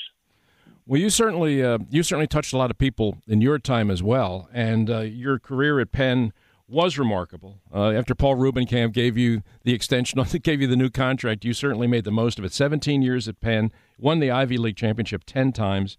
You had a streak of 48 consecutive wins in the Ivies. And you finished at Penn with 310 victories, which is second in the history of the Ivies, only to Princeton's Pete Corral. So, I mean, you certainly carved out a place in Penn's basketball history for sure. But then in 2006 comes the opportunity. John Chaney's going to step down at Temple University, a legend, absolutely a Hall of Famer. He steps down, and you have the opportunity to succeed him. And I remember, I've heard you tell the story before, but I'd like you to tell it again, about the meeting that you guys set up at Colleen's on the Parkway when you kind of went to John to kind of ask for his blessing to be his successor. And over the course of that lengthy afternoon conversation, the little bits of wisdom he shared with you. Well, when I was asked to be interested in the job at Temple, I said, all right, I'll get back to you tomorrow, 24 hours. And obviously my next call was to John Chaney, and I said, listen, I'd love to talk to you here. And he said, all right, we'll meet at Colleen's, because that was his favorite spot down there on the Parkway. And so we did, and I said, listen, I'm interested in this, but I'm not going to be interested if it's not what you want, because I don't know what I'm doing anyway. This is nuts for me to be following you, but I have interest but I need your blessing. I need you to say it's okay for me. And so we talked for a long time, and of course he did most of the talking and I did pretty much all the listening. But he did give me that thought that if it's meant to be, I am absolutely good to go with it. And that was everything to me. If he had said, no, I got somebody else in my mind that I think I really want to succeed me, then that would have been it. And I would have walked away, and I would have hopefully stayed at Penn for a lot more years, and people would have wanted me to stick around. And so, but I had a great job at Penn, really did. It was a great job. But this was just something different, something that I needed to be, to try. And I did. And in our world, they tell you, do not succeed a legend. And I guess I didn't get that memo. And, but my relationship with John was so good, and I was so appreciative of who he was and the iconic nature of what he did for the city. And again, the humanitarian that he was. He was a remarkable guy, remarkable man. And so it was an amazing trip down, amazing trip along my journey, and to do it in Philly and both at Penn and at Temple, I'm so grateful. Fran Dunphy is our guest for Tell Us Your Story, and that kind of leads me into, I think, is a good area, which is there's a brotherhood of coaches, certainly in this town. And listen, I've seen you with Phil Martelli, and I know that you've kept up with the other coaches. What does that stem from? Is it Philadelphia as a basketball town? Is there something more to it? You know what, Glenn? I think it's a never-ending subject, but I think this town is so incredible this way, and I'm not so sure it's any different in your profession and what you guys, when Ray first jumped in there as a reporter back in the day, and the people that mentored him and guided him and came before him. So when we got into this, it was Jack McKinney or Jack Ramsey at St. Joe's. It was Jack McCluskey and Chuck Daly and And those kinds of folks at Penn, it was Duty Moore and the cast of coaches at LaSalle, to include Tom Gola and then Paul Westhead has his years at LaSalle, and so on. John Chaney and Harry Litwack and Don Casey at Temple, and it was just remarkable, to watch, and Villanova with Jack Kraft and Al Severance before him. But when you got in it, there was a certain expectation that there was a way you were going to act, and you were going to be respectful of this wonderful opportunity that you had to coach a team in this city, and you were going to play at the Palestra. The Palestra was such a galvanizing part of this as well. And then for me, lucky enough, I had the key to the front door for like 17 years. How could I have ever dreamed that would happen as a little kid, going there, and then as a college player playing there, and then I get a chance to coach there as the head coach at Penn and have the key to the front door. And then, but life changes, and then, but Philadelphia head coaching at the college level hasn't. And, you come in, you get these jobs, and there's a certain way that your demeanor has to be. And you are unbelievably respectful to the city, to the college basketball world, and we're all grateful for it. I just want to ask a quick follow-up, because I've gotten a sense in recent years, not as much the tradition, but kind of what's been ongoing, that the Coaches versus Cancer campaign has really contributed to the closeness among those coaches. Yeah, and I really appreciate that, and I would agree totally, and that it galvanized us even further. We have a bunch of things that go on, and everybody contributes, and everybody understands that we have a greater good that we need to serve, and to try to make a dent, because cancer sucks. It's horrible, and it affects all of us, and so we've made some inroads there, and I have great respect for Phil and what he has done in Philadelphia over the years, and how much he has been a part of this Coaches versus Cancer program. And the rest of the guys have done a great job as well. He's just a cut above on all this, though. He put his whole heart and soul into this thing. So very grateful for that. But I appreciate you saying that, because I think it has made a difference in our relationships. And you'd be amazed that when we would go on the road to recruit, and we'd maybe be in Orlando at a big recruiting venue, and all the Philly guys are kind of hanging out. We're recruiting the same guys and looking at the same people, but we're sitting there talking, and all these guys from different cities would say, "What the hell are you guys doing?" Well, that's just what we do. We just kind of hang out with one another. We trying to beat the pants off each other every night that we're competing against each other or in recruiting or whatever, but we respect each other, which is the most important thing. Yeah, and that's been true forever, going all the way back to, as you said, the 60s. And you named pretty much all of these coaches that came through here, legends, all Hall of Famers, most of them.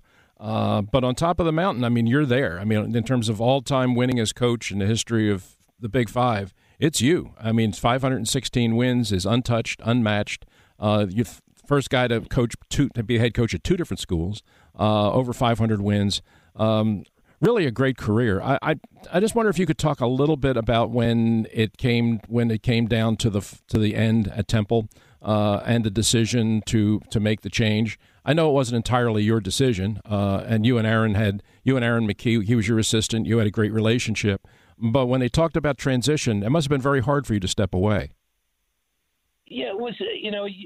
You think that you can do this forever, and you want to do it forever in some respects, but it was time. It was ready to go, and I value what Aaron has done at Temple since then. We text after every game, and I try to go to each one of them. Certainly all the home games, and there are a few away games that I've been to, but just respect what he has done, and I think they're in a really good place right now. But you're so grateful to these institutions, in my case of both schools, giving me this chance to be a head coach. And yeah, it was hard.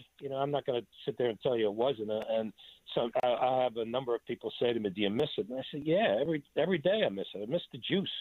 miss being nervous before the game, almost wanting to lose my lunch, and the nervousness. But then when the ball goes up, you're in the moment, and you're just into the game, and you want your kids to do so well, so badly, and you want them to be good men. You want them to be good citizens, and in every sense of the word, you want them to be good fathers and husbands and good community people.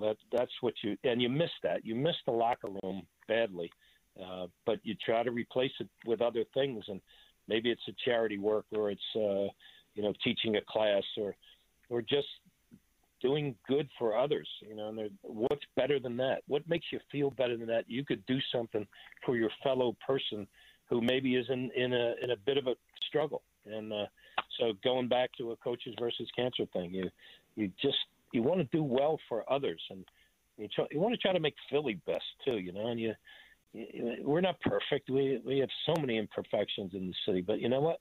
We're all here, and we're all trying to make it well and make it better. And it's a great place. It was a great place for me to grow up, and I'm still trying to grow up. I guess the one thing that I would to just kind of put a bow on this, Fran, thinking about where you came from, where you started playing organized basketball, CYO, all the way up through your playing career at LaSalle, and then your opportunity to win 500 games as a head coach. Is there one, if you were to say, is there one moment that stands out as a true highlight for you? What would it be? Yeah, I'm going to tell you, the highlight was actually a low light.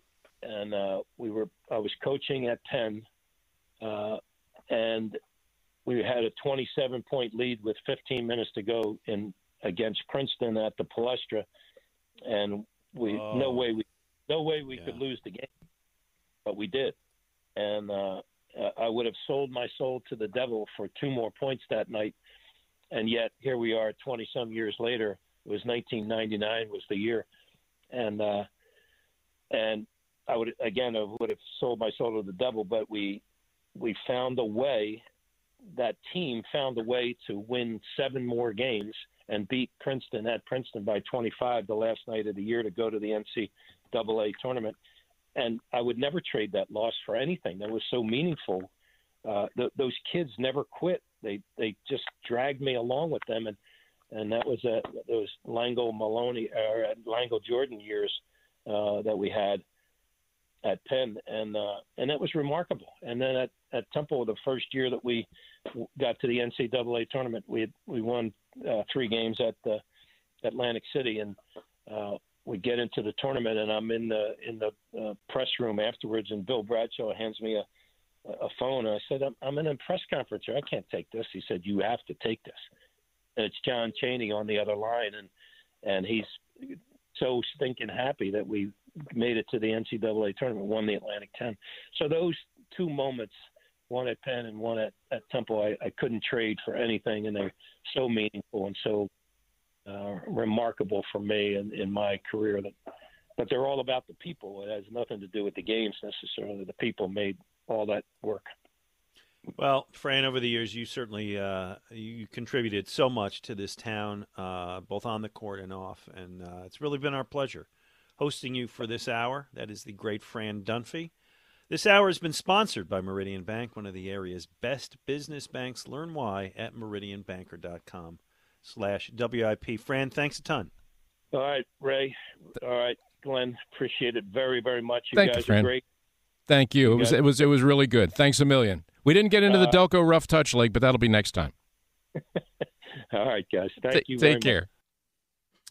All right, Ray. Well, he's a gem, man. He's a local treasure. He really is. There have been great people have come through the Big Five over the years, but in terms of just being a good guy, they're none better than Fran Dunphy, that's for sure. Yeah. Before we go, I know that Tommy and Me is kicking up soon, and you wanted to just remind people Yes. of that. Yeah, I wanted to remind everyone that the Tommy and Me is coming back. I'm so excited about that. It's coming back next month, April the 7th through the 17th, at a new home. We're going to the beautiful Bucks County Playhouse right there in New Hope, and tickets are now on sale. So go to the Bucks County Playhouse website, and you'll see the link to Tommy and Me, and go in there and order your tickets today. And I hope to see you out at the theater. I'm looking forward to another great run. Bringing the same cast back, all the same actors, same director. It's going to be the same show, but it's going to be the same good time. Well, that same show was a great show, and you've managed to make it a permanent part of the Philadelphia arts scene, and I think it's great that you're able to kind of move it around to different places, in the city, out in media, down in Delaware, and now you're going up to Bucks County. I think it's for people, it's a big metropolitan area. People don't always travel around, so this will give some new people a chance to see it, and it is great, and I'm looking forward once again to having the night when I host. Yes, you will. For your talk back, which is always a good time. Yeah, you signed on for that, and Joe Conklin's coming one night, and we're going to have some really good people. Herb McGee's coming one night to host the post-show Q&A. Every night after the show, we're going to do a Q&A with the audience, which has become kind of a tradition of the play and one of the really cool parts of it, and I'm really glad that you signed on for the 6th time. It is the 6th time, isn't it? Yeah, wow. This is our 6th run. Wow. Well, I've been pleased to be a part of it since the very beginning, when you did it as an on-stage hand-in-script reading. So, it's gotten better and better. All right, so you and I will be back tomorrow, same time, same station. Mm-hmm. Some of the things we didn't get to today we're going to do tomorrow, including Ray's draft preview. Any idea where you're going to go with that tomorrow?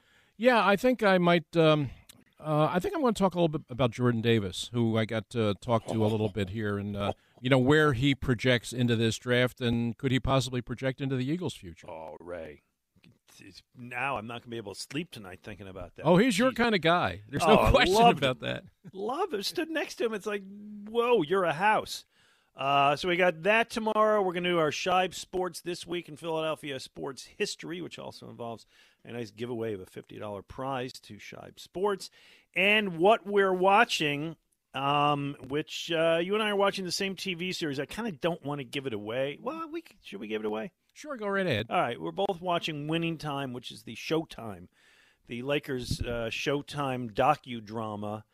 I've seen the first 2 parts. I'm hoping there's a 3rd part to see because I haven't quite figured out if I like it or not. But I know how you feel about it. Well, I'm waiting to see the 3rd part too. I'm willing to give it a chance. All but there's to be fair, I have some problems with what I've seen so Yes, far. I understand. It may not be the most factual thing ever. Anyway, Phillies baseball coming up. Terrific. I'm so delighted to hear Scott and Larry again. Dan Wilson produced for us today.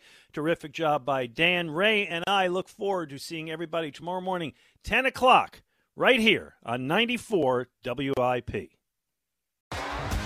T-Mobile has invested billions to light up America's largest 5G network, from big cities to small towns, including right here in yours. And great coverage is just the beginning. Right now, families and small businesses can save up to 20% versus AT&T and Verizon when they switch. Visit your local T-Mobile store today.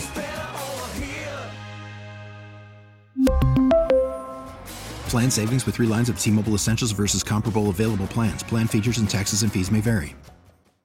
Baseball is back, and so is MLB.tv. Watch every out-of-market regular season game on your favorite streaming devices, anywhere, anytime, all season long. Follow the action live or on demand. Track 4 games at once with multi-view mode and catch up with in-game highlights. Plus, original programs, minor league broadcasts, and local pre- and post-game shows. Go to MLB.tv to start your free trial today. Blackout and other restrictions apply. Major League Baseball trademarks used with permission.